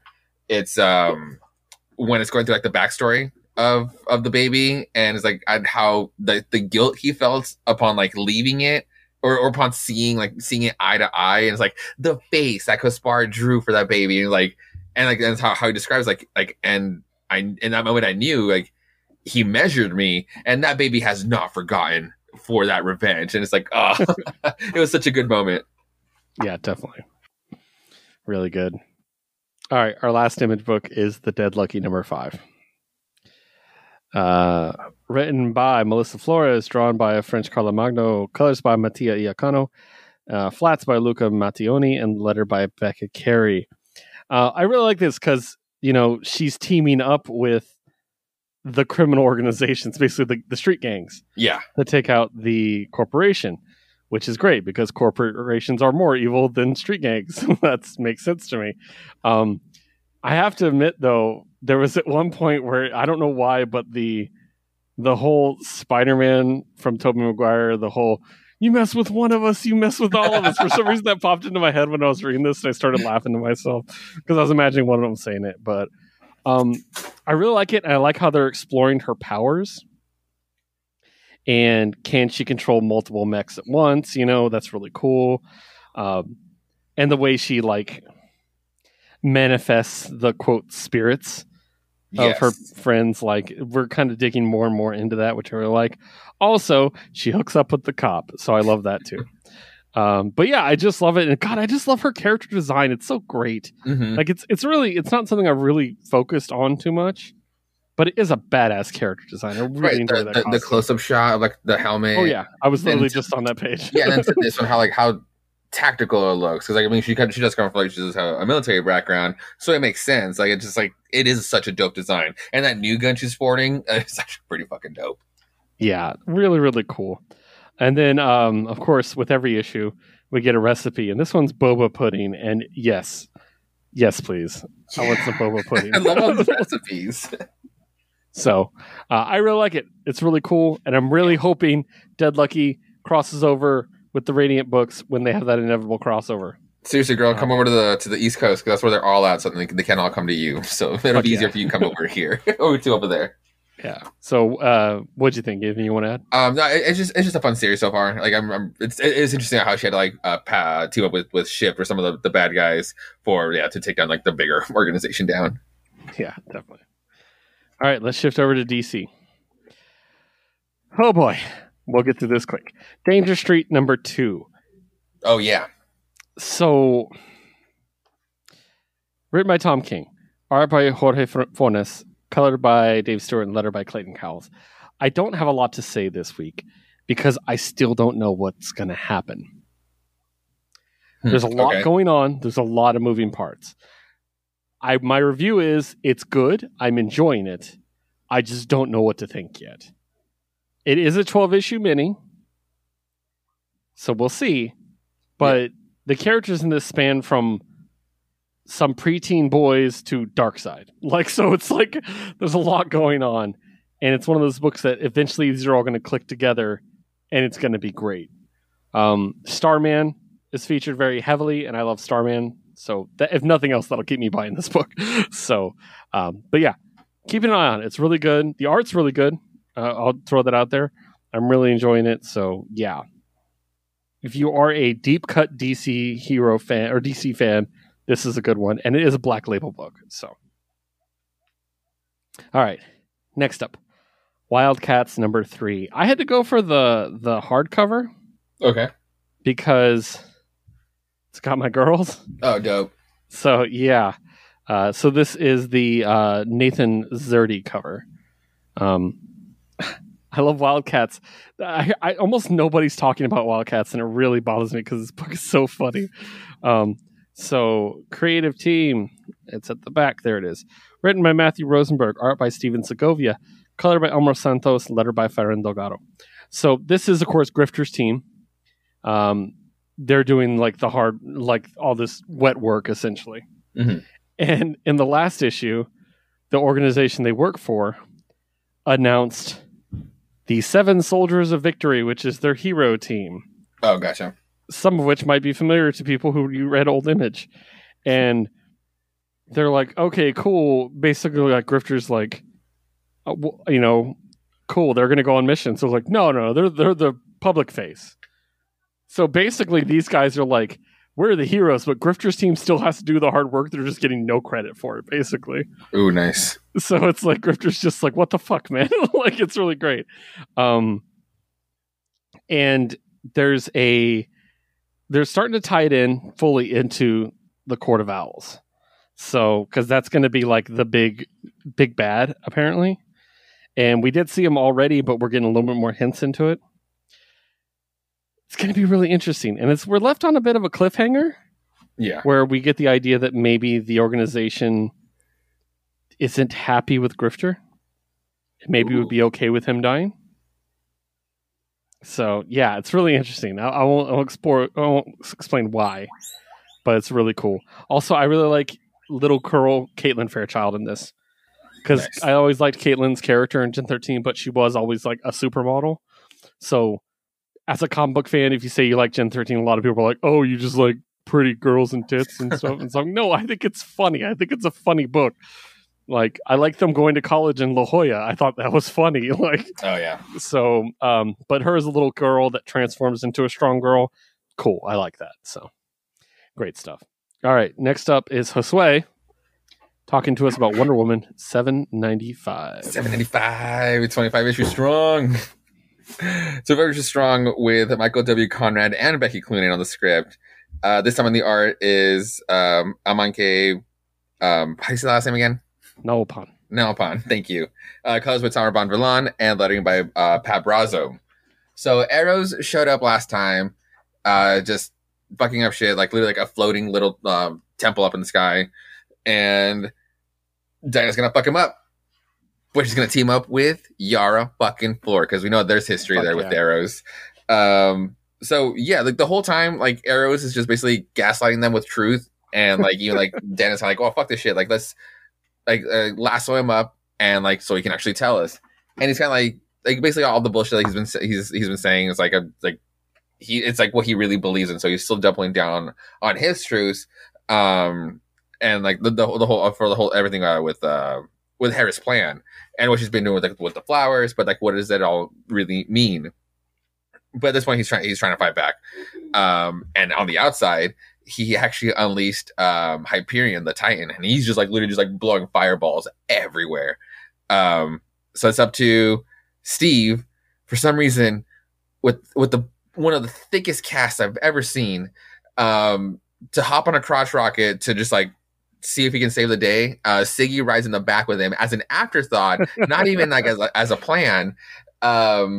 It really looks so stupid. I'm looking at it as like, I'm pretty sure the left side is the gear shifting side, and that would just be the awkwardest thing with the cast. Anyway, there's a whole plan on the outside. There's a great fucking shot of Diana and Yara together after like kind of like on the winning side of the issue, and and Jerry's there obviously because he's awesome because he would be so Arrows is in his like colossal stage, and who is it? It's Yara Flor in the end who really just like breaks that shit down, so he can actually come out himself. And so this kind of capping off on the issue where he's just like still like being such a piece of shit, saying that pretty much like Hera's already won. And at this point, there's a monologue from Hera, and it starts triggering basically everybody who's ever drank that X milk that Dr. Psycho is releasing that's tied to the freaking flowers. Everybody who's been outside just like trying to cover for safety, or has just been witnessing the giant temple in the sky where both Wonder Women are fighting, and Hyperion behind them, has now just triggered and obsessively just like been like going after Diana, and like worshiping her instead, and like just getting in the way and like blocking her from like saving the day. And it's just like, what the fuck? Everybody's just like possessed basically. Like everybody's like eyes are just like blank white. And it's just like part two. So it just like it does leave off with everybody kind of still in action. Yara Flor was like last uppercutting Arrows, so I'm still expecting her in the next issue. We'll see how it all plays out, because shit just really hit the fan. Nice. I like it because we do know that they're setting up a big like Amazons versus the gods thing. That's been teased since Trial of the Amazons, right? So I do like we're kind of continuing with that. So. Oh, and one more thing, just because like we're reaching. We're 5 issues away from 800. Maybe there's a creative team change. Maybe not. I've been loving these last 30 issues. But just yesterday, a little someone tweeted my weekend reading, and it's literally been Becky and Michael's Wonder Woman run. And that little someone, who I would be really excited to pick up the ongoing book of Wonder Woman, is Sina Grace. Or maybe they're going to get a Yara Flor book. Oh, or maybe. That's true, because it is the Becky book, the Becky and Michael book from Aftermath. So it's like literally the start of the Wonder Woman book through Glass Darkly, and including the Trial of the Amazons crossover. So we'll see, but that'll be very exciting. Nice. All right, my next book is Batman Incorporated number 4. Creative team's at the back, isn't it? Yep, always. DC, stop that. Creative team, written by Ed Brisson, arts by John Timms, colors by Rex Locus, and letter by Clayton Cowles. I won't get too much into it because it is an issue 4. It's starting to call into idea: are they the good guys? like there's starting to be a question of like, are they really the good guys in the end? Maybe not. Maybe there are no good guys. Like it's very interesting. This issue definitely hooked me better than the last 3. I'm very curious to see where it is. Also, the cast seemed smaller, which has been my main issue with this book, is the cast seems stupid big. So we'll see. I am intrigued. I'm definitely intrigued to see where it goes, but I will report back when I have more information. So, which brings me to Batman Urban Legends number 23. This is the final issue of Batman Urban Legends. Now, as a fan of this book, I'm sad to see it go. Okay. As a person that spends $8 a month for this book, good riddance. Issues. It does wrap up some stories. I won't get into each one or anything like that, but I will talk about this wraparound cover, which is like... That is a gorgeous, gorgeous cover. It's all these Bat characters. Everybody who's ever had a story in this book, in this line? Not everybody, but yeah, it feels like it. So, but it's the Hayden Sherman cover, if anyone's curious, including Ace the Bat Hound right there on the front cover. So, yes! Oh my god, that's a great color. Yeah, so... Yeah, I will just say it's really good. The last story, which is the Murder Club Part 4, does end in a very optimistic tone. I really enjoyed it. And does have a really cool shot. Let me see if I can find it. Of right here. Of Batman up overlooking Gotham. I think it's just a really good shot. So, really good stuff. Again, sad to see it go, but my wallet's very happy because $8 and reading an anthology, every month is kind of brutal. So yeah, with how many comics we read. So, all right, next up, it's time to talk about DC Universe's Lazarus Planet Alpha, Change the World. So I'm very excited. Let's go to the creative team real quick. Written by Mark Waid. Mark. Art by Riccardo Federici. Colors by Brad Anderson and letter by Steve Wands. I really like the art for this. Yes, I think it's very cool. There's a lot of really great close-ups, and there's a lot of really cool shots of people using their powers that don't really look like they usually do. Mm-hmm. Like this shot of Power Girl. Yes, I love that. That's so badass. That was a really, really good one. Yeah. I'm unsure about the story, but I think we'll get there. Right. I'm not worried about this one. I just think, and this is an alpha. This shot of all the magicians also, fuck yes. Oh, hell yeah. Like, so good. And of course, the Batman demon thing is fucking great. So, the one thing that kind of was like, I had an expectation, and maybe that's my fault. Okay. I had an expectation. Okay, Lazarus Volcano, the magic for the Lazarus Pit is people come back to life. Okay, cool. But no, it's so different than that. Yeah. It's all these other magical effects. So I'm like, okay, so I kind of have to readjust my idea of what this is going to be. And I think I'm excited about it. I think it's going to be good. I think it is going to directly lead us into the next Justice League lineup. And I'm very excited to see what that's going to be, because I have a feeling this is going to be one of the Justice League lineups that I really enjoy.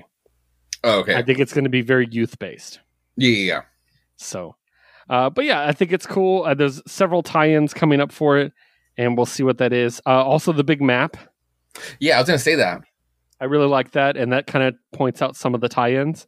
I think that's really cool. I like a big map in a crossover. There's an Age of Apocalypse one that's legendary. I can still see it in my head. It's just fantastic. So I liked it. What did you think? Because you read it too. Right. I'm definitely not going to get every tie-in, but I'm curious to see how this all wraps up and gets told in the end. Especially when we just had something as big as Dark Crisis. But the art in this was super cool. This Blue Beetle shot, that expression. Oh yeah. There's so many great facial expressions in this book. Yeah, great art. It's and I don't want to knock it on DC, but it just this art style, and even for the level of the event, or also because I'm not used to many DC events back to back, but it made me feel like of a Marvel event just because of the art style alone. Yeah.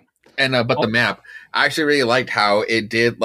It was an ad for the tie-ins, but you actually got to see at least a preview of what team is going to be in each tie-in book. I actually kind of like that detail because it serves up the story its own purpose, but it's also for like if you're curious or doubting the tie-in, at least like I'm kind of more curious or like inclined to get some of these that I kind of didn't want to before. This is also your first interaction with Monkey Prince, so yeah, it's a solid one. Yeah, I like him with Black Alice being like, Damien's a prick. Yeah, I'm scared of him too, but whatever. Yeah, no, solid stuff so far, and how like who's crossing over, who's kind of playing an important role, like Power Girl, like again, like that shot with the eye beams was actually such a dope shot. Yeah, and I like the slapdash nature of the team. It's just like, who's available? Like that'd be kind of cool if that's how the Justice League worked for the future. There's not like a set roster. It's literally like, there's an emergency, who's available, who's here. Yeah, I think that'd be really cool. Actually, a really cool way to do it. So just and the backup story with actual like Son Wukong, which is actually like was really interesting. Yes. And even with like a very early Neza and like what really drove him to maybe take off like the scarf or like drive him to be like the how we know him now. I do love how much they're making Monkey Prince matter. Yes, it's very good. So, all right, final DC book is The Human Target, number 10. I did get, of course, this cover with the two of them, because as much as I enjoyed the other cover, I will take every cover with Ice on it forever, because she's so beautiful. So yes, forever though. Forever. I don't care. I forgive her. We'll get to that in a moment. So, God, DC hiding creative teams, especially in this book, it's ridiculous. They're impossible to find. Okay, there we go. Written by Tom King. Art by Greg Smallwood, letters by Clayton Cowles.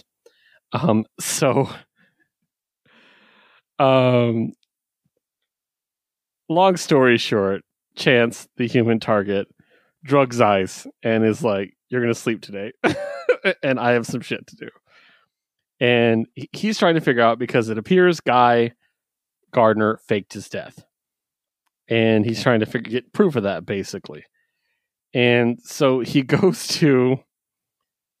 Basically, he needs access to the Green Lantern records. So what he needs is a Green Lantern with access that is also gullible and stupid. And yeah, I honestly think he makes the right choice. He finds Gnort. So Gnort, for those who don't know, looks like John Candy's character from Spaceballs. So he does, though. He really does. Like, absolutely. What was his name in Spaceballs? Yeah, Barf. Barf. That's right. He looks like Barf, but he's a Green Lantern, and he's just like very happy that someone's even talking to him, basically. So it gives Chance whatever he wants. And Chance goes to check the records, and it's really cool because on the Hall of Green Lantern records, he finds the complete history of Guy Gardner's life, which is really cool. It does determine that he's still alive. He also finds his own records, which was really interesting and really, like, is noir as fuck, is what it was. It was really cool. And then he makes the point that he doesn't look at her record, at Ice's record. He says, I don't violate that trust. She deserves better than that. So really interesting. So him and Gnort are like leaving. Gnort's trashed. And they run into one of the Guardians who's like, Gnort, what the fuck are you doing here? And he's like, well, you see, and he kicks the Guardian in the face and knocks him out and runs away. Which is just... And they're like, the Guardians are kind of assholes. And it's like, true. Yeah. So they just move on. Long story short, Chance is able to find Guy Gardner, confronts him, and then he takes him down in the best way possible. They're about to have a fucking fist fight. He's already beaten Guy Gardner twice. And they're fighting. Guy cheats, of course, because he's going to lose, so he uses his ring, even though he said he wouldn't. And then Chance just throws a peanut in his mouth, and he's like, I love the way he put it. He's just like, lanterns or your rings protect you from everything. They automatically protect you from things that are dangerous. It's for example, let's say you have a severe peanut allergy, something normal that's even listed in your file. Well, you tell your ring that, and you get protection if something that would cause a reaction got near. Only reason not to share that info would be if you're an insecure idiot and you think admitting any weakness is an insult. You're supposed to mess It's so important. It's so dangerous. And it's just Guy choking to death the whole time. And he makes him basically say like make a deal with him. And I love how he communicates it with this little like pathetic thumbs up from his knees. But yeah, basically he finds out that Ice helped Guy fake his death. Yeah. And she's probably behind it all, which we all thought she was a femme fatale the entire time. Right. But it doesn't make it not hurt, okay? I don't know. It's really good. There's only 2 issues left. There's 2 issues left. I was talking to Stoggy at Samurai, and I was like, how are there 2 issues left? And I'm like, what's going to happen in 2 issues? Maybe 1. I could see 1, but what's going to happen? He's like, I know. It's like his favorite book, too. So. Oh, it's awesome.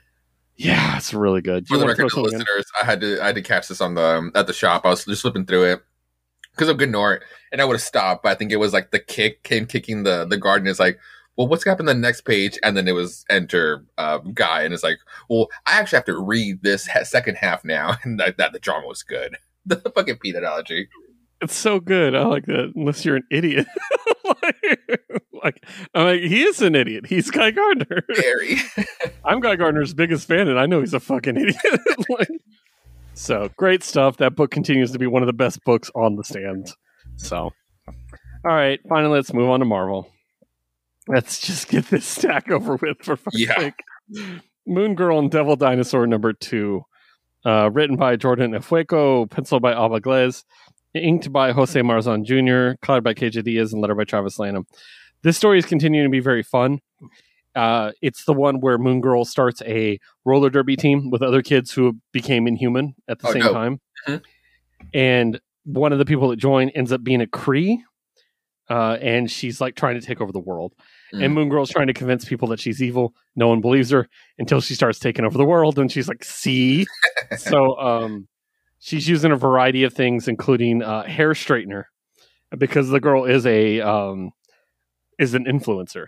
Oh, okay. So it's like all these products she makes has nanites in it that mind control people. And she ends up, Devil Dinosaur ends up eating a bottle of it, so he's under control now too. And whenever he licks somebody, he automatically puts them under control. So it's this whole thing. A lot of fun. I'm really enjoying this book. I also really like this cover. Nice. I think it looks really cool. So, also shout out to that short that came out a while back ago, advertising like the movie that plays to Sweatpants. Like, I'm so fucking excited for this cartoon. It's going to be great. The full trailer's out. Oh, sick. Okay. Like that clip alone was just like, was it for me. I was like, I'll wait. Yeah. Next up, I know this way's excited. Ghost Rider 10. Oh, shit. Written by Benjamin Percy, art by Corey Smith and David Cutler, inked by Oren Jr., colored by Brian Valenza, and lettered by Travis Lanham.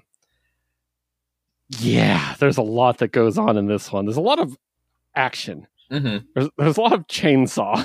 Yes, this just shot of him just sawing the dude in half. Him attaching this chain to the chainsaw to whirl it around. I was going to say, making a fucking lasso out of a chainsaw is ridiculous, and I love it.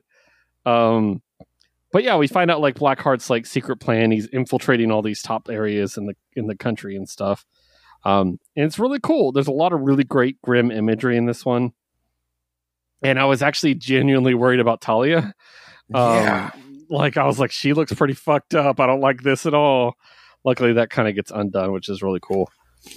And yeah, this seems to be kind of like the Blackheart, the end of the Blackheart arc, essentially. Or at least for now. For now, yeah. Talia gets fired from the FBI. A lot goes on. But then we get the hook at the end, which I was like, fuck yes. Which is someone experimenting on someone, and they say, hope the test subject lives. What's his name? Danny Ketch.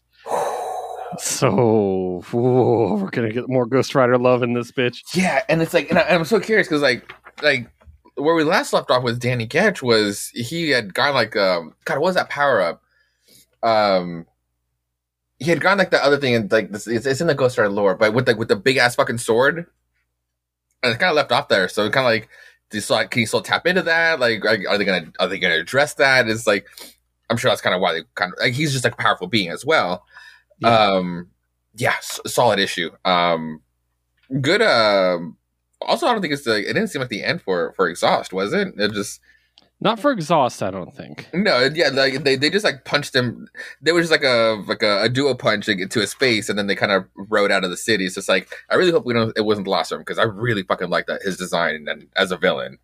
Yeah, thing is, Ghost Rider villains tend to like not stick around because they tend to die. Yeah, except for like the big ones. So I also have to mention, because it's fantastic, in the interior cover we get the Cosmic Ghost Rider book advertisement with Stephanie Phillips and Juan Cabal, so that's going to be really cool too. And one other shot, last shout out in the beginning, this shot, and then when he's like going crazy, going ape shit, I liked how big they made him. Like, they didn't make him like, I don't want to say like chubby, but it's just like where like you use like that muscle fat. Like, they made him like, it's like Super Trunks. Like, instead of Super Saiyan 2, like he got like that stocky ass build. Honestly, I really like this design. It's just like he's like, those arms are just fucking massive, and those fucking thighs are really cool. Yeah, definitely. All right, let's move on to I almost said Namor. Black Panther number 13. Written by John Ridley, art by Herman Peralta, color by Sebastian Chang, and letter by Joe Sabino. So Namor is starting to look a little familiar. They're starting to shift that appearance a little bit, aren't they? Spoilers for the end of the book. So T'Challa and his team are they're doing their thing. They're trying to take down all of these locations that Jai set up, and they all get jumped by the Avengers, because fuck, the Avengers just run everything in this book. Nobody can have one. Yeah. We'll go short version on this one because it is building to something else.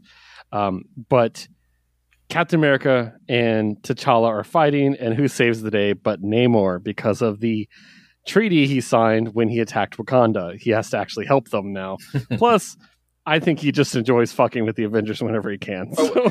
Exactly, because it's just like, when was it? Like, not that long ago, when the Krakoans were like, or at least like Xavier and Charles are like, hey, we got a thing going on over here. You want to help us out? And he was like, no, I got my friends over here. And who were his friends? It was the fucking Avengers. Yeah, and for Axe, he was an Avenger. This was not too long ago. Like, I just imagine them being like, Cersei infiltrated because you tried to have sex with her. You're fired. And he's like a week later, T'Challa's like, I need help with Captain America. He's like, oh man, let's go. Like, I love it. So, also, Black Panther 15 is going to be the end of the John Ridley era. Yeah. So I did see that too. I was like, I'm curious to see where that's going to go. Mm-hmm. So who's picking it up? Like, 15 too soon to let it go. Also we've been. Good. I got this variant. Yeah, me too. I got the exact same. Nice. So, also, this is a couple books, but I'll bring it up here. I'm going to get this Hellcat book 100%. I'm very curious on it too. Christopher Cantwell, man. Yeah, the dude just writes really well. Yeah, well, he wrote the character in Iron Man. Oh, that's right. He was writing Iron Man. Yeah, you're right. Yeah, so, yeah. All right, brings us to the guy who Namor just kicked the ass of. Well, the other one. Captain America, Symbol of Truth. This would never happen to Sam. He's too good for that. Written by Tochi Unabuchi, art by R.B. Silva, colors by Jesus Burdov, and letter by Joe Caramagna. I was going to be like, well, actually, maybe he would have been able to help out, but the whole nation will kind of kick his ass out. Yeah, exactly. So yeah, it feels like we just got the last issue of this like a week ago. These are back to back sometimes, yeah. Yeah. But basically, yeah, the White Wolf is trying to draw Captain America and Nomad out, and he succeeds because Sam's like, well, you're putting innocents in danger. And this book has two of my favorite panels of the week. This one, where Falcon summons all the birds. Mm-hmm. And then probably my favorite panel of the week, this one, with the missiles chasing him as he flies upward. Only for him to like make them like all explode together while missing, yeah. gorgeous, absolutely gorgeous. And this book is doing a really good job of like establishing Sam as like a standalone badass hero. And he has his own sidekicks now. You know what I mean? Like, that's really cool. He kind of dominates that whole fight. He does a really good job. And he does it in a way that Steve would like. Like, he saves the innocents. That's his priority and stuff like that. We also get to see transformed Joaquin, which makes me sad. So, but really cool. His hands are bloody as fuck, too. Yeah. I really enjoy it, though. This is building really well. And I know you and me are just waiting for the crossover. And just analyzing every issue. How is this related to the crossover? So it's gonna be so funny when it's like Sam will find something a detail out. He's like, oh shit, I gotta take this to Steve, and Steve will same thing with like the outer shield, the outer ring, and they both meet up together. Like, I gotta tell you something, and they both just like start telling each other the same fucking thing. Like, they both find out about the outer ring together and what's going on with Sam eventually. But I like how Sam is kind of almost like running what almost not should have been Steve's book, but it's like now we're kind of diving more into like Dimension Z stuff with like the frocks showing up. Like, Steve would have been like, oh, I know how to handle these guys, or even they probably would have recognized him and been like, oh, we're not going to fight him instead. Like who's something? No, yeah, fuck the White Wolf. Like, we fucking love you, cat. Like White Cap. Yeah, White Cap. So, yeah, great. All right, next up, we're going through all of our solo Avengers, if you guys haven't noticed. So next up is Monica Rambeau, Photon number 2. Did you get the variant? I got this one. The cover I really like the variant because I like how they all look in the back. Yep. But this one with everyone. Is that a Momoko? Yes. With like, it's like the classic throwback. Oh, I'm gonna have to go get that this weekend. Amazing. Love it. Written by Eve Ewing, art by Ivan Forel and Luca Maresca, colored by Carlos Lopez, and later by Clayton Cowles. I love where this is going. First of all, let's talk about gender neutral Beyonder. Yes, I'm here for that shit. Hot. Anyways, so also the classic Avengers. This is Secret Wars 1 era Avengers. Okay, because Dr. Druid was in the Avengers then, and man, what a piece of shit. Am I right? Like, no wonder like Black Knight was able to be an Avenger so long, because they probably compared him to Dr. Druid and like, he's fine. Just fuck Dr. Druid. Like, but no, they definitely obviously over exaggerate in this. It seems to be we're in an alternate reality because of the last page, which is really cool. And I'm really curious to see what happened here. Did she fly beyond reality? Did she fly so fast she broke like a barrier between realities? What happened? But at the end, of course, we do discover that Monica is married to Dr. Voodoo. And let me just go on the record of saying, I ship this. I love this idea. Yeah, me too. Like, I'm like, fuck yeah, let's make this real. Like, let's go to the real world and do this. Because if she can't be with Blue Marvel, fine. Dr. Voodoo's amazing. Like, and she'll show up at Stranger Cat. But yeah, I really like it. I'm loving this book. I love her getting a spotlight. The art is really, really good. And yeah, just seeing her, again, get the spotlight. I really appreciate that. So what do you think? No, I definitely love it for the same reason too. It's almost like she's trying to go forward, but it's like right now, like the story is like trying to like hold her back by like giving us all these throwbacks on purpose. Obviously, like we're gonna get something else out of it. But it's almost like she's trying to figure this out because like again, she's trying to figure out her own shit out to where we started to be able to move forward. And then there's a proper spotlight to just like, where are we now with this character and where are we going to go from here after this mini. So yeah, really good book. And one last shout out about the cover. It is a Peach Momoko cover, but look at the bottom, her dedication to like the throwback. Yeah, that's sweet. Yeah, definitely trying to find this one. I definitely will. Yeah. Actually, I don't think I got a Peach Momoko cover this week. Ooh, we got to keep the catchphrase alive. So I got you. I know. Thank you. All right, next up, Moon Knight, number 19. Written by Jed McKay, drawn by Federico Sabatini, colored by Rochelle Rosenberg, and lettered by Corey Petit. I like this because we're moving on from the vampires, and we're getting some lore. And I really like how we went back and forth between Zodiac's like therapy session and Moon Knight Hunter's Moon Talking. finding out about the limitations of them coming back to life. Because, yeah, if you could just come back to life forever, that's not an interesting story, right? There's got to be something going on there. And we do see what the limitation is. And I think it's a really interesting way to tell it.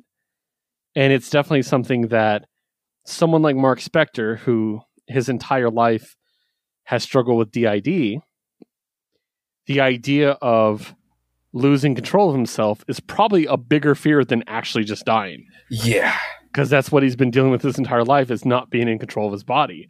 So I think that's a really cool way to make it even more perilous and scary for him. So I really appreciate that. And I like Zodiac being just a crazy piece of shit. Yeah. Like he's Joker, but none of the things I don't like about the Joker. Like, he's just an insane killer. And just, yeah, I like the whole thing with like how he admires Carnage. Like, and it's just like, that was a good call. Just saying I admire Carnage is the most scary thing anyone could say. Because who was it? Oh, he was talking shit about Dr. Doom. That's right. Yeah, he's like, Doom, you know, they're talking about like, I also really like the idea that Americans basically pioneered supervillainy. Oh, like, dude. Yeah. We did. Well, there's a whole subtext there that we could just like get the conversation going. But yeah, let's just call it what it is. They call them supervillains. Yeah, sure. That was scary as fuck. The whole conversation was really good. Yeah, I think it was really cool. So I really like this. We're setting up, obviously, the future.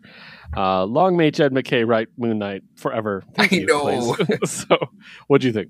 I mean, yeah. So just to continue the therapist conversation with Zodiac, I read that the whole time where it's just like, man, he's just like rambling on the whole time.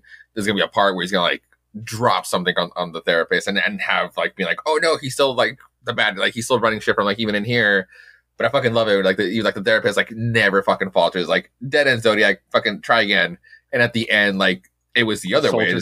Yeah, there was a soldier thing and being like, no, bro, like you still fucked up. You still failed. And we're just like, there's like the words to just like really like just like sink into Zodiac. And yeah, but then the whole thing with the fists of Khonshu and just like and that last warning, it's like. Well, it's like, well, like, can that warning go away? Like, well actually, I'm still so lost because like I didn't read the Age of Khonshu, but it's just like, can they free him, or is there like a real reason why he has to be locked away? That's the question. Okay, because like if they free him, well, like we can still keep going, right? But just do his bullshit again, basically. Like, yeah. I don't know. We'll see. Maybe he'll be like, I promise to be good. I promise to be better. Yeah. All right, next up is Daredevil, number 7. Oh, yeah. Written by Chip Zdarsky, art by Rafael de la Torre and Marco Cicchetto, inked by Elisabetta D'Amico, and colored by Matthew Wilson, with letters by Clayton Cowles. So this is following up on the prison break and Elektra killing the president, but not really.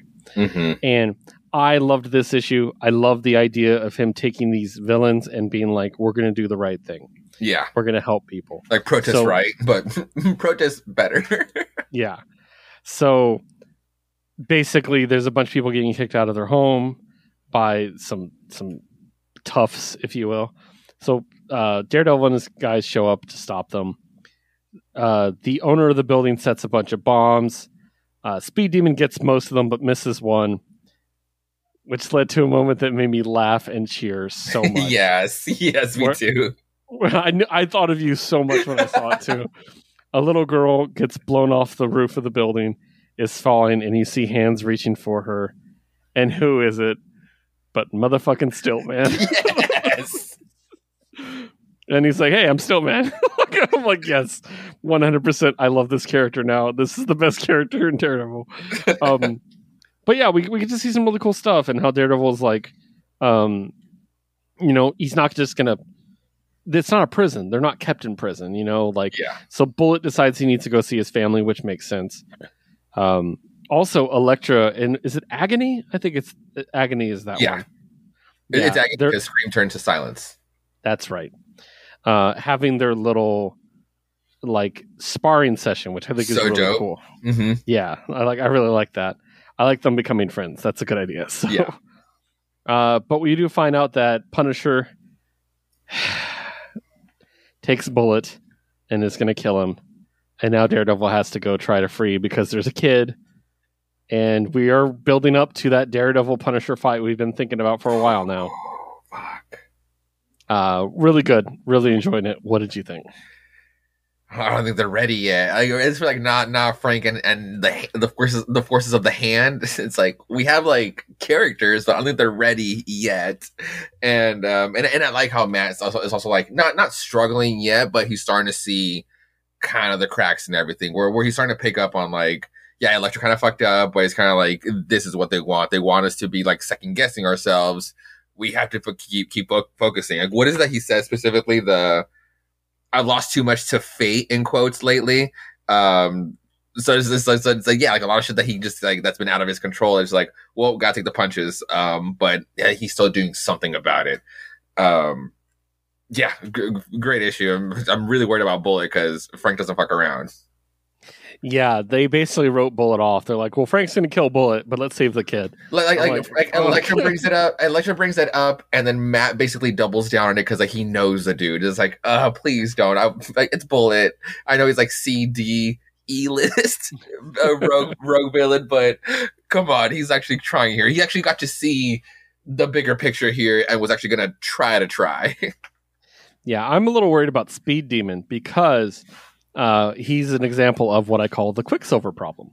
Oh. Which, if you remember in Days of Future Past and Apocalypse and Dark Phoenix, the movies, they kind of had to like find a way to shelve Quicksilver because he's too powerful.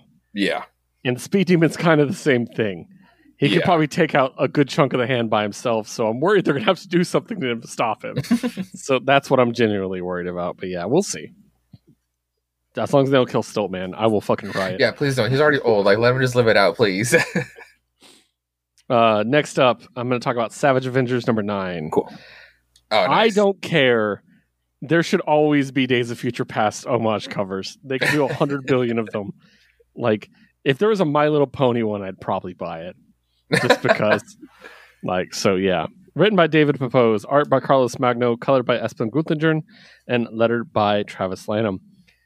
This is the one set right now in 2099. Okay. All the Savage Avengers have been killed by Ultron, and the only ones left are Punisher 2099 and Miles Morales Deathlock. And basically, long story short, Miles is and all the Savage Avengers were brought back as like Deathlocks, basically. Punisher, we find out more about his origin, what caused him to be who he is, and long story short, he basically sacrifices himself holding off the Deathlock army to give Miles time to find the Avengers in cyberspace, their memories and stuff. Okay. He basically puts them back in their bodies, essentially gives them a chance to like take back over. They fall into some very conveniently placed like healing tubes, and they're able to regenerate their bodies, and they're ready to take on Ultron.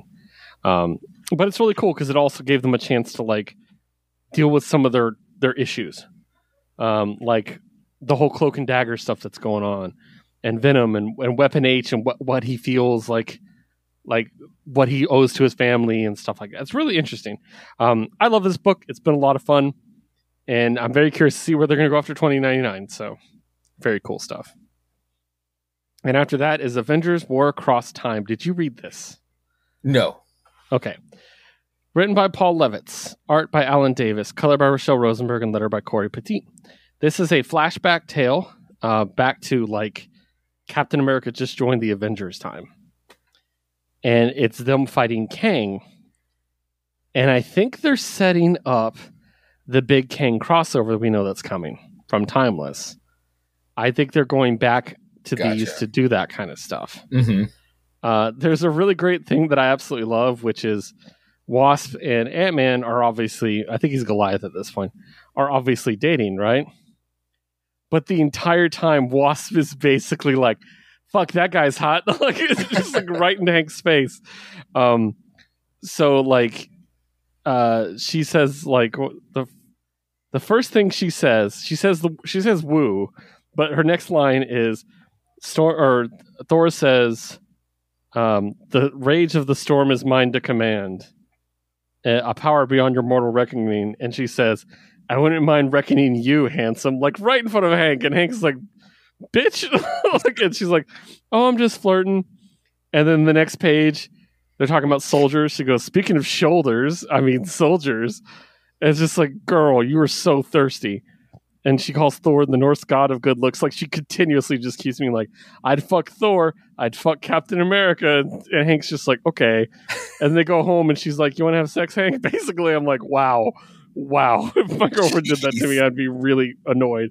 Be like, oh, you got horned up looking at Thor? I guess I'll do, huh? They get attacked by the Hulk. Turns out it's not really the Hulk. It's like a automaton made by Kang. And they're able to stop it. And Kang's just like, aha, I'll get you next time, essentially. But yeah, I think it's really going to like build towards that crossover. And the next one, their Avengers are invading the Baxter building is the next hook. So I'm curious to see how this ties directly into that King storyline. I think it will, and that'll be really interesting. So next up, Star Wars The High Republic number 4. Not going to spend too much time on this because it is the number 4. Written by Kevin Scott, art by Andrea Braccardo, colored by Frank William, and letter by Ariana Mayer. This is the one set on that planet with all the different like faiths and stuff. Yes. Long story short, someone pulls a very tactful takeover of the council and basically turns everybody against Force users. Basically, they make the argument that when you use the Force, you're taking the Force away from somebody else and harming them. And they're like, that's not how it works. He's like, how do you know? What do you know? It's just like, what? And then basically, he reveals a lie the council told about an explosion. They said it was a gas leak, but it was a bomb set by a bad guy. And so he exposed that. So, of course, the public's like, what else are they lying about? Which leads to revolution, basically. So it's been really interesting. Only lightly featured. My new favorite character, who is the one who was framed for the bombing. But he was really heavily featured in the last issue. So he'll probably be back in the next issue. But yeah, it's been really good. I'm not going to spend too much time on it because we're getting near the end of the arc. And that's usually when I dive in. So next up is my secret shame. I bought a little golden book for Ghost Spider. Yes. For Gwen. So I am reviewing a little golden book on a podcast in the year 2023. It's the first time for everything. Written by Christy Webster and illustrated by Mingju Helen Chen. It's literally a retelling of her story. I love the art. Let's just talk about that. Peter and Harry. Oh. So in this world, it's great because it's a little golden book. So obviously it's going to be a little sanitized. So like they point out that Peter wanted to be a hero. He accidentally became the lizard. Ghost Spider had to fight her friend, and that's where they leave it off. In the story, she accidentally kills him. I'm like, I guess we can't talk about that. And then we got their version. I forgot her version of Rhino kicks ass. Like it's just so cool looking. And yeah, just others. Harry becoming the Green Goblin. Does it dress up as a drummer? It does. Okay. Yes, of course it does. It also dresses her version of Captain America, the chick. Oh, cool. Which is really cool.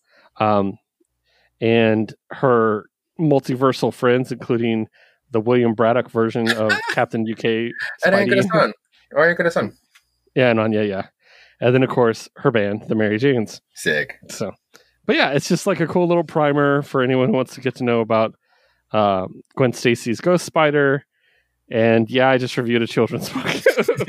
Moving on. So, next up, Miles Morales number 2. I got this cover. Oh, cool. It's too trippy. I loved it. Wait, are we doing Carnage after that, or? Oh shit! That's right, Carnage for you. I skipped one. Carnage number 9. How's we go? Let's just get the dark out of the way before we come back. So, Carnage number 9, written by Ron B, art by Francesco Manam, colors by Eric Arcinega, and lettering by Joe Savino. Woof. Okay, so it opens up with a little backstory on kind of everything that, or in case you didn't know in case you didn't see the 2018 sensation that was Avengers Infinity War, we get a little backstory on Nidavellir and how, like, what they did and how, like, everything they forged. It even does a callback to when it got really bad for them, creating Mjolnir. It does a callback to the Thor God of Hammers Nice. And how much like that was just like such a devastating day for all the dwarves, and just like that they lost so much. But today is different. That the cold metal shudders deep within the echoing halls of the forge, as if it knows that to this day in Nidavellir there will be carnage, and he's just reeking through everyone. Like I remember, it's like anybody who's like been left over there. It's already been like it was like how to describe it. It's already been a dying star. There's like nothing much to forge there, but there's still stuff to collect, and he's just wiping out everything. And the whole time, Carnage is kind of like, how does he open with? I love prisons. Oh yeah, I love prisons. Don't you, Kenneth? Like the little snake serial killer that would idolize him. That's kind of where it started. And you start seeing Kenneth kind of like not doubting, but start like at least like questioning, if you will, being like, this is like, I just like almost like I don't see the point. Like I don't see the point anymore. But he's not going to say that last part to Carnage. And Carnage kind of like I'm not going around just like wreaking havoc for no fucking reason. Like there's a whole point to this, and they finally go deep inside the prison, and they basically break out Dronin Runehewer, who is Atri's cousin, who is Peter Dinklage character in the movie, and Carnage basically convinced he vowed to like never use the forge again. But Carnage convinced him like oh I just don't want any other weapon to just like conquer another land, another planet. No, what I want is just like pretty much like to end everything, or to end all worlds. And Jordan's kind of like, sure, I'll fucking help you then. And we cut back to where we last left off with Jonathan, the detective, at the Great Well. And he gets to the guard. And the whole time he's kind of like talking back and forth with the Cletus like little bit that he has in himself, the little bit of symbiote he has himself, where Cletus is still kind of like alive. And he goes up to the fucking guard and just basically says like, fuck you, I'm going through. And like with no hesitation, just like not full body, but at least like he gets like almost like this like half a helm and materializes like this like a one-arm weapon basically of like using the symbiote, like with again like no hesitation, goes through, grabs like the great orb and goes through it to meet up with Carnage. And so we cut back to Jordan and Kenneth at the forge, and Jordan basically just agrees to make this weapon to just draw like to buy some time. And the whole time it's like, Kenneth, like this is fucked up. We can't give him this weapon. We can't do this for him. Right. We need to kill him. We need to figure out a plan. We need to come up with a plan to get rid of Carnage. And you start seeing maybe like Kenneth maybe like turning, like maybe this has already been way too fucking much. Maybe he idolized the wrong fucking person as he is, even though he's still a monster for doing so. But it just does not want this life anymore. He does not want to be the host to Carnage anymore, basically. He hasn't fully said it, but it's basically what his face does. And so basically time is running out, or maybe, I think Carnage saw Jonathan crash land, because there's two different shots of like when they land, and then cutting back to Carnage just like looking over a balcony, and he looks over a balcony, and you see like a little explosion in the distance that was kind of similar, so we'll see. But anyway, he turns around and it's like, Jordan, basically time's up, I want that weapon now. And Jordan's kind of like, sure, like what would you like? He's like, and cliche as it is, Carnage's like, I want a fucking sword, a sword to do everything. He's like, okay, so what's the shape of it? Or I forget what he asked. Or do you have a specific model in mind? And it's like, oh, take this codex. And it's Malekith's codex. And it's like, well, what the fuck is it for? It's like, oh, when Malekith, basically during the whole, during War of the Realms, and Malekith was on the verge of winning, he drew upon the All Black, the Necrosword, the fucking Butcher Blade. So there's a copy of it in Malekith's codex. So it's already imprinted there, and basically just drop it in the forge and it'll make another one. But Carnage wants some little modification. He doesn't want the black sword. We've already done that. There's gonna be some modifications. I'm pretty sure he's gonna want it red. But of course, yeah. But yeah, this has kind of been like the whole plan. Carnage has wanted that fucking sword, and he found himself a copy of it. That is dangerous. That's the shit that Gore used, but it came from Null. Like, that's big. Yeah, definitely. Nice. All right, now we talk about Miles Morales. So, written by Cody Ziglar, art by Federico Vicentini, color by Brian Valenzuela, and letter by Corey Petit. This is kind of continuing that whole story where nothing's going right for Miles. Basically, he got suspended from school for talking back to a teacher and being late all the time. He's grounded, technically. And obviously, everything going on with Starling is kind of rough because he's just not there. But he ends up going on a mission and runs into, of all people, Misty Knight. Yes. And they have a little mission together, and he nerds out the entire time, which is a lot of fun. And yeah, we just kind of like, that's kind of what's going on. And we're also setting up this new villain that seems to know who he is, that goes after Starling, and also seems to be ready to go after Genki and other, friends of his, loved ones. I think his parents, yeah. Yeah, like just everybody in general. So I think that's really interesting. I do want to point out Genki with the man bun. Good look. Hell, it works. That's a good look. Hell yeah, good stuff. So, but yeah, it's setting up obviously a future against this villain, which is a guest appearance by Misty Knight, which is a lot of fun. So good stuff. Nothing jumping out at me like that we need to like focus on too much, but very good. What did you think? The mentorship with Misty Knight is actually a good one, a very like interesting one, because I like the whole like it's like the racial tone conversation where she's like it's different for us, and then I started thinking I was like Miles is just hanging out with not in a bad way, but it's like he's being hanging out with way too many white people because all the spider people are white. So, but it's like no, there's a different thing that you should be learning here, and of all people, Misty Knight to be shooting these lessons. I'm all up for these team ups, and I'm hoping it's more of a constant thing of her showing up in this book. And yeah, this new villain is interesting. I'm really curious if I'm right about her backstory. Yeah, she reminds me of a character in the video game. Oh, like Speedball or Speed? What was her name? In the Miles Morales one. Oh, well, she's not in the other one either. In the first one. This character, no. Oh, okay. She's an old friend of his. Ooh, okay. That shows up and used to go to school with him and like wants to be friends again. That's what I'll leave it at. So okay. It's the whole plot of the Miles Morales game. Okay. So it's really good. But yeah, interesting. All right. Next up, we're going to go over to the dark web and talk about Miss Marvel #2. Written by Sabir Prezada, art by Francisco Motorino, colors by Protobunkers Dono Sanchez Alamara and Fernando Cifuentes, and letter by Ariana Mayer. This is just a fun issue.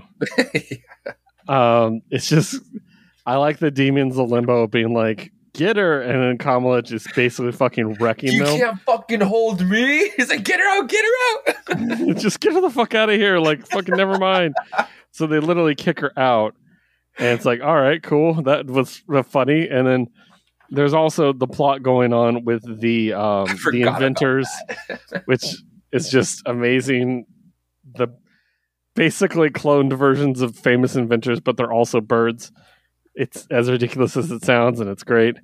But to me, the highlight of this is still the fact that the Jersey City Mosque that's what I forgot about is animate now. Because of, Inferno 3. And I like that it's like, unlike the other demons, it actually has a point. Yes. And it's just like, yeah, I hate that no one gets along, and like they always mess up the bathrooms. And then like all the people there are like, oh, we never realized it affected you so much. We'll do better. He's like, okay, cool, let's go back. It's just like, what? Like, I really like that. I thought it was really cool. Also, as someone who ships the shit out of her and Bruno, this panel gave me heart. Very cute. Yeah, so I really liked it. It was a lot of fun. It's only a 2-parter, which made me a little upset. I hope she gets a new book soon. Me I love too. this character. So, yeah. Anything you want to add? The back-to-back with Miles, like in this one, he shows up for the team up, which is cool. But the mosque, the mosque is just like the fact that they just like go by the gender neutral pronouns as well. That was like this whole issue was just so fun. Yeah, that was great. All right, next up, the other number 2 from Dark Web, Mary Jane and Black Cat number 2. Oh, yes. Written by Jed McKay, art by Vincenzo Carutu, color by Ryan Reber, and letter by Ariana Mayer. So basically, our girls get hired by Belasco to get his soul sword back. And it kind of details all these people are going to be going up against. It's a very Black Cat book, which I love. And we get a little more detail about Mary Jane's powers. And we get a really cool hook about how negative it could possibly be. Yes. Those odds. I wouldn't have been so positive about those odds as the way she was. Yeah, it's really interesting. Which makes sense, though, because if it is like random and it's like a slot machine, you can definitely lose big. Yep. But yeah, they're doing this heist. They get in over their head and they get saved by, of all people, Sim. Huh. So what's going to happen here? I really like that. What is he going to want? Now, there's no more book for Dark Web for them. This is the end of the book.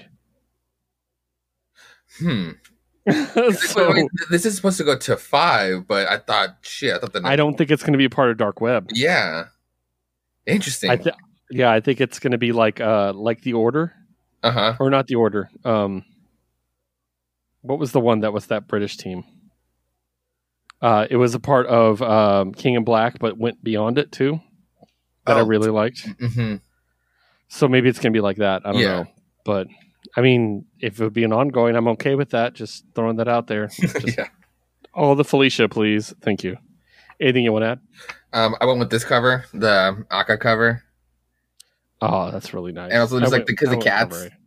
Oh, yeah. Definitely. The cats with the mask. Little mask, yeah. So I wanted to point out the part where they're talking about the powers and Felicia addresses, I guess you were gone for 6 months, I suppose. And Mary Jane says, yeah, 6 months with an asterisk. And I thought I was going to start doing like the solicitation spoiler, like it kind of did for Venom Me too. In that one awkward issue. But it calls back to Spider-Man 1. But I have the answer here that where it's going to be at 17. In 4 issues, Amazing Spider-Man 21 will be the explanation issue on what happened in those 6 months, which I think I'm starting to believe it'll be like a Dimension Z / maybe those really are their kids. Yeah. It's like, I don't know. It was that face was just like the more time passed on whatever fucking happened, more time definitely passed. Yeah, definitely. But yeah, like good shit, but very interesting with her powers. On like, it really is a freaking gamble. Like, it really is such a mutation of a power. Yeah, I really like it. It's cool. Yeah. So, and the last Dark Web book, Amazing Spider-Man 17, written by Zeb Wells, penciled by Ed McGuinness, inked by Cliff Rathburn, colored by Marcio Moniz, and lettered by Joe Caramagna. This book is hilarious. This book is the best. This book is so good. Right in the middle of this really grim, weird crossover is this just insane book. Like, basically, Peter and some of his good friends, I think it's just Jonah and Joe Robinson. And Robbie, yeah. Those are the only 2 I think that we actually see. Are trapped in limbo, and Peter has to basically pretend everything is normal, and so does J. Jonah Jameson. And it's so funny because the demons don't get it. They don't understand. So they keep yelling at Jonah, and they make him say, "I want tasty pics of Spider-Man, Parker. Do you hear me?" Crying. He's crying because they make him say it. It's so bad. Yeah. And so they're basically, the demons are like, it's a play, and it's really weird, and they get way too into it. We get the demonic versions of the Sinister Six, including Dr. Octoball, which I love. He looks like such a Doom character, Doom enemy. Yeah, it's fantastic. And then we get Parker Man. I love him so much. This dude who's like, I'll play the part of Peter Parker. They're like, we have a fucking Peter Parker. And then he's like, Parker Man lives this another day, and runs away. Like, I love him. He looks ridiculous. Long story short, they come up with a story to trick the demons into helping them get out. But as they're going, they're about to fight the Insidious Six. But who shows up to help them It's Wreck Rap, which is Parker backwards. And he looks like a Rob Liefeld creation from the 90s. He looks like a Ninja Turtle. Like it does look like a Ninja like Turtle. The movie, like the live action Ninja Turtles from the 90s in the Spider-Man outfit. He actually looks like the current Raphael from the current TMNT, where they all look kind of different. Because all kind of different builds. Yes, because Raphael's like the big bulky one. Yes. That's what he looks like. I love him. It's great. It's so ridiculous. What an amazing book. Yeah. Anything you want to add? They're not the Insidious 6. They are the Insidious 6. I actually really like the Kraken the Hunter. That's actually a really dope design. I love that because it's like they misunderstood. Yes. Yeah, totally.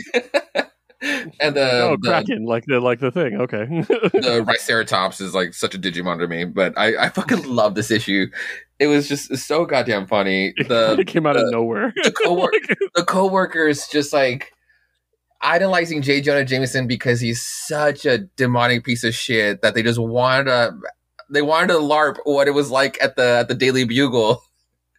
That's what they say the line. Say the line. Like, yeah, I fucking love it. Mixed up Spider-Man. Great issue. Great Inferno. Yeah. All right, now we move on to Krakoa. Yes. Wolverine 29. This book, written by Benjamin Percy, art by Juan Jose Rip, color by Frank Darmada, and letter by Corey Petit. We kind of follow up on the Wolverine part of this with him having lost, having not been given his memory by Beast. Mm-hmm. Krakoa has taken him in and is healing him, but of course we know that the pit is basically infected by Sabretooth. God, it could have gone so well. So while he's being healed, he's also fighting Sabretooth, and we kind of get like a greatest hits of all the things wrong with Wolverine's life, which is just great and sad. Also, there's this one shot that I'm never going to be able to forget of Sage getting poked on the shoulder by a tentacle, and the face she makes is the best thing I've ever seen. It's so funny. Those fucking kids. Complete and outright disgust. I like, in my head, she's drunk. So it makes it even better. But yeah, it seems like the truth is coming out finally. And Jeff's daughter shows up to ask for help to save her dad from the bad man, the blue man. Mm-hmm. Yeah. I need Beast to die already. Yeah. We know it's not going to happen, unfortunately. But, I mean, Sabretooth killed a dude and he was put in the pit. Yeah, exactly. Just saying. But what'd you think? I like how this could have been like the easiest trip to the pit for Logan. They would have been like, oh, you need to learn your lesson, relive like all your moments. But he's done that. He's repented. He's tried to, and he's done so. Krakoa would have been like, oh shit, my bad, bro. Let's put you back out. But the fact that it's been infected by Sabretooth and it's just been recollecting all the horrors of his life instead. That's fucked up. But at the same time, it's just like Krakoa is just doing what it can or what they can to just like, it's like Logan was slowly adapting. It was like, oh, he's showing me like, they're showing me like the memories, like these fragments of like who I am, what I am. He's able to recognize that Beast is the bad guy. Just by these little pieces, like through all these horrors, he's still able to figure out who he is himself. So I thought it was a really good path for Logan, but it just sucks that he just has to do it himself. How much pain can this man has to endure? Yeah, it's a lot. It's a lot. All right, next up, Legion of X #9. I love this book so much. Written by Cy Spurrier, penciled by Neto Diaz, inked by Sean Parsons and Alvaro Lopez, colored by Javier Tartaglia, and lettered by Clayton Cowles. I absolutely love this book. More mutants are starting to transform, and I got to nerd out because I know who they are. Nice. Paris Gavaskar is, of course, Indra, who was one of the young X-Men when we were reading the X-Men Academy X ones. Cool. He has armor, basically, is this thing. Gotcha. He just pulls up metal armor. Glowworm is Glowworm. Everybody knows Glowworm. And then I'm 90% certain Irena Clayton is actually Choir, who has three mouths, basically. Gotcha. Power. So, yeah. But yeah, it's really cool. We get to see Xavier and Legion, and that was actually really sweet. I really enjoyed that for the most part. Yeah. How Xavier realized what Legion actually built and is kind of like, holy fuck, kid. Yeah. I thought it was really sweet. We also get more of Nightcrawler's adopted mother. And I like that they brought this character back. I hope they bring Day Tripper back, which is his adopted sister. Ooh, okay. For this arc, because that would be really cool. She was the second magic. Oh, okay. So she was the magic on Excalibur. So, and then we got to talk about the highlight of every book now. Dr. Nemesis is so fucking funny. He gets taken over, like she makes the fungal mass on his head take over his whole body. And because he's Dr. Nemesis, he manages to say, urge growing to make fun guy puns. Someone take notes. And I'm just like, yes. Like, that's amazing. And then he's just like, bitch, you thought you killed me, but you made me even stronger. I can do anything. She's like, bet you can't calculate pi. He's like, oh, God damn it. And starts calculating it. I love that. His arrogance would want to figure it out. Fucking asshole. Yeah. It reminded me of, this is a throwback reference. It just reminded me of the South Park episode. Where they're in the car and Cartman's like, you ever hear that song, I'm Sailing Away by Styx? He's like, when I hear it, I just have to finish it. He's like, no matter what, I just can't move on until I finish it. They're like, really? He's like, yeah. And they're like, silence. And they go, sailing up. And there's like a moment of silence. He's like, it just like vibrating. I'm like, yes, that's what that reminded me of. He's like, God damn it, I got to do it. So, really cool. Also, Jax being just awesome. I love Jax, the Black Knight, his daughter. She's fucking cool. A lot of really great stuff going on in this issue. But I also have to talk about our boy Forget-Me-Not. Yes, he's my highlight. The joke of no one remembering him is never going to get old. And see, I'm reading it, right? And I get to the other part. And he opens up and like, oh guys, look what's going on over there. And Marco being like, hell are you? Hell are you is the funniest thing I've ever read. Well, that's the thing. At first, I'm like, I have half a thought being like, maybe this joke is getting kind of. And before I can finish that thought, I'm reading Glosses. Sir, we're conducting an investigation here. Please give us some space. I'm fucking dying all over again. And the hits just keep on coming every time they forget. Fucking Marco, like, he's like, bro, like, you had the thing in your helmet. Like, oh, you mean this? Like, I bumped my head pretty hard. It's like, It's so funny. So good. And, I mean, it's such a great concept. And like I said, it'll never get old. And he went on a date with her. Like, exactly. And then the sad part is, at the end, it doesn't look good for him, is what I'll say. I don't want to get into too much of it. Oh my God. And see, that was so funny too, that the whole island forgot it. That I was actually thinking about that. I'm like, how is the resurrection protocols going to work for him? Because they're going to find his body, be like, who's this? Right. And then they're not going to know whose memories to put in the body. Like, so I'm like, uh-oh. Like, that's not good.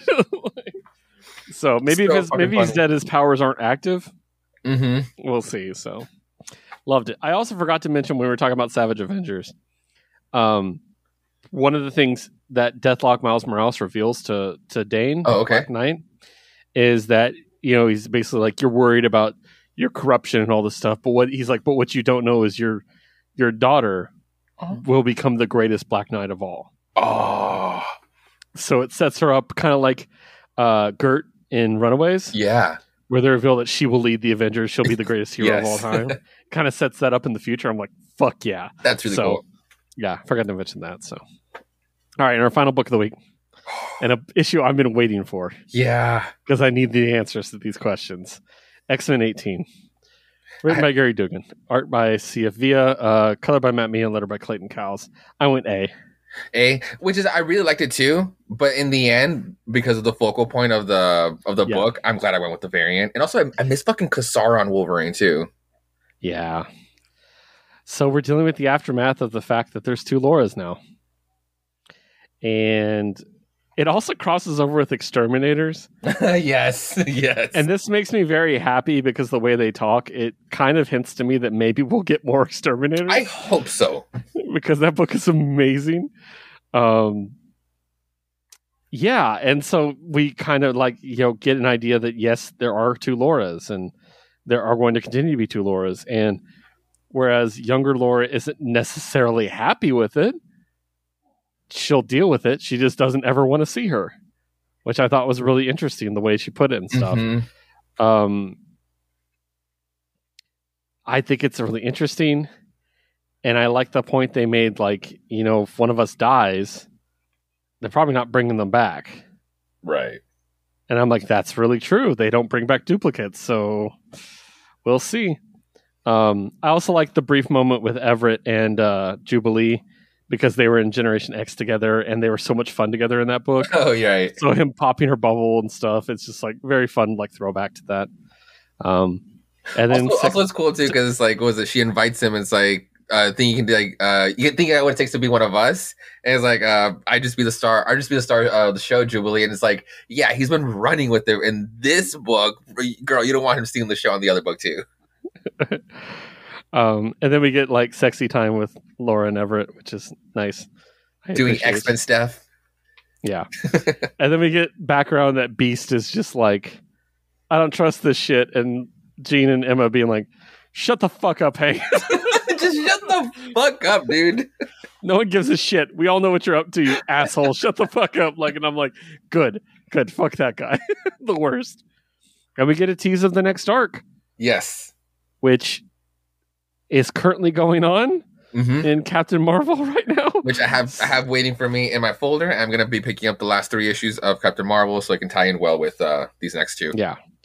But yeah, basically it looks like it's the crossover is the Brood, and it looks like the Starjammers are infected, including Corsair.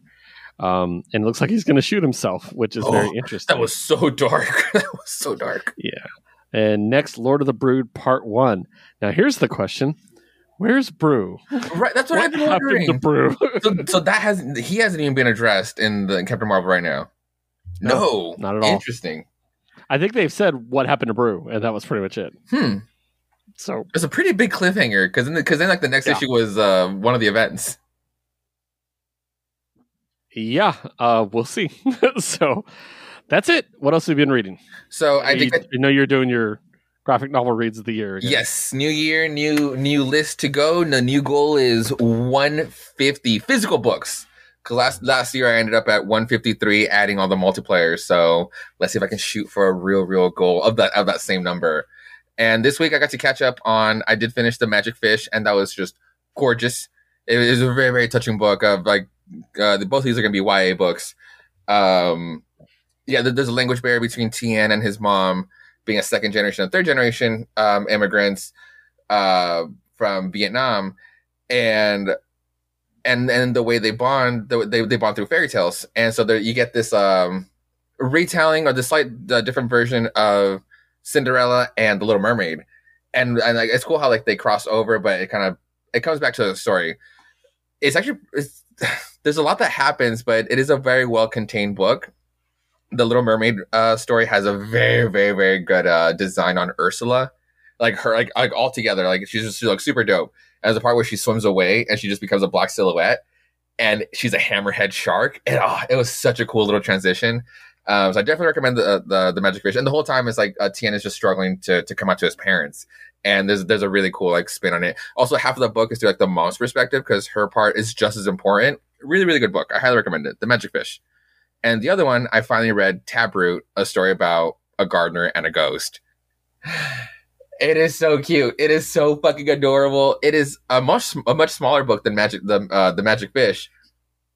But the way it made, like these two bursts of cries that were just like, I read it all in one sitting. It's that quick of a book. But I cried once in the middle and at the end because it's just so fucking cute. But the way they span, like it felt so long in between. It's adorable. And there's such a, like, for like a slight spoiler, there's like a positive spin on necromancy, which is kind of like where the book tends to go on the second half. Really, really cute. And the other one, because shout out to one of my viewers on Twitch, Harley, a while back ago, they cashed in for Pick My Next TBR, and they picked Space Riders Volume 1. A long time ago, I read the first issue to Space Riders 2, and that's what my introduction to it. So I've been sitting on this trade for a long time. It is awesome. It is just so brutal. It's from Black Mask. It is just like a very, very, very Jack Kirby inspired book with like the visuals and like just like the space oddity of it all, and just like the attitude about it. Like these pages are just so sick and just like simple, but just like the way it just goes into just like the epic tale. It doesn't take itself too seriously, but just wants to just have fun on this like literal space ride.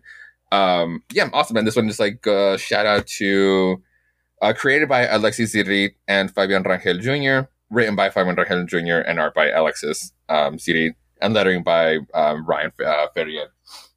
Yeah, so those are kind of the 3 books I kind of like knocked out this week. Nice. I started reading Spy X Family. Yes.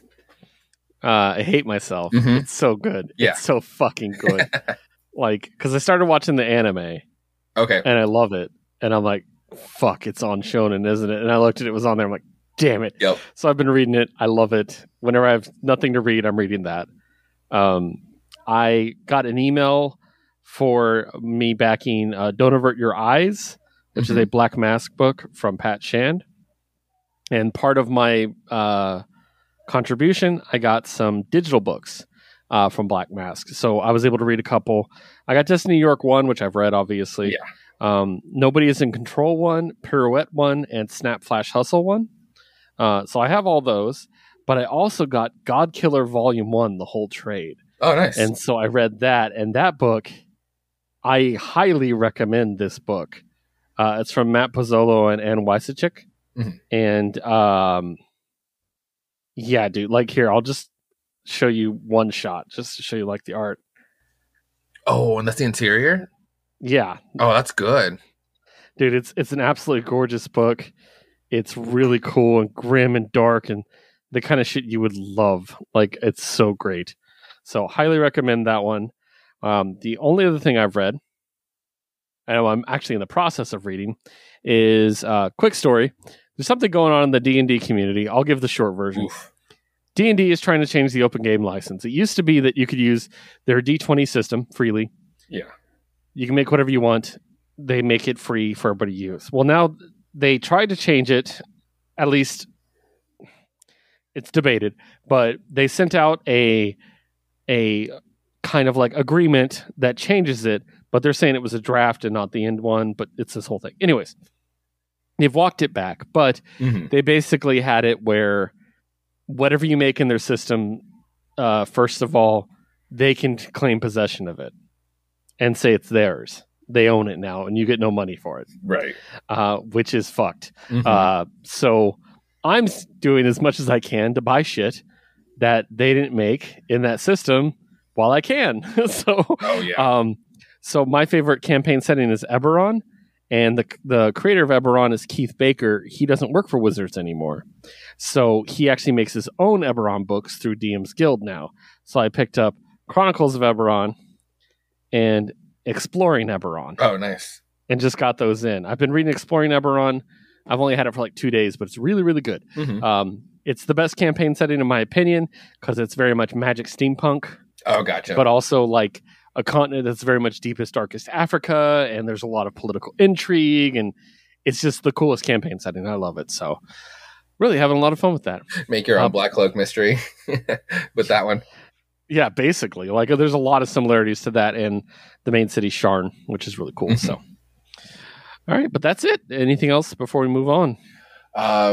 No, just the tease for next time. I'm gonna be reading the Scarlet Witch book, the 2016 run, the Jamie Robinson one. Oh yeah. So that's like next on my plate. Nice. All right. Well, those are the issues that we had this week. So make sure to check us on Twitter. You can find me at WHI Podcast Keith. You can find our producer Liz at WHI Podcast Liz. You can find Josue at Josue Reads Josue. You can find this show at WHI Podcast. All those are on Twitter. Make sure to follow us on Twitter because you'll be notified when new episodes come out, which should be every Saturday morning. You'll get a list of every book that we reviewed, complete with all full creative teams, so you know exactly where what is being reviewed, and you'll have timestamps. So if you only have time to listen to one publisher, it'll be really easy for you to find it. So make sure to check that out again, once and again, on WHI Podcast on Twitter. Now, our other show, Jukebox Vertigo, can be found at Jukebox Vertigo on Twitter. That is our musical playlist building show. On the show, every episode we have a randomized category, and us, our friends and special guests, build a playlist based around that category. Our most recent episode is our end of the year awards, the Remy Awards. And it was just me and Josue in that one. Mm-hmm. We had a blast, though. Revealed all the winners, added those to the playlist. So make sure to check that out. Our next episode, which will come out not this Monday, but next Monday, is Weeb Have Issues, where we're going to add songs all about Japanese nerd culture. And I'm very excited. It's going to be a blast. Our producer, Liz, is going to be joining us. Oh, excellent. And she's very excited about it. Because whereas she doesn't have great taste in music, she has great taste in weeb shit. So already made the devastating cut. I'm already accepting it. We'll talk about it on the show. Yeah. Now, I mentioned the Remy Awards. Oh, before we get to that, when the episode comes out for Jukebox Vertigo, that evening, you can join a listen party where Josue is going to listen to the music that we added while playing a video game. That's on Twitch at Josue Plays Josue. So make sure to check that out. If you follow him on Twitter, you'll get the announcement of when he's going live. Now, I mentioned the end of the year awards, the Remy's for Jukebox. The We Have Issues ones have not come out yet because it's a much bigger edit. However, that will be coming out this next week. I will announce it online when it does. We'll usually leave it up for a day or two to let everybody listen to it before we actually publicly announce the winners. So if you want to know the winners, you have to listen to the episode first. Yes. So make sure to keep an eye out for that. And I believe that is everything that we need to go over. So do not forget to bag, board, and box your new treasures, and we'll see you next week with a new batch of beautiful books. Stay safe and read more comics.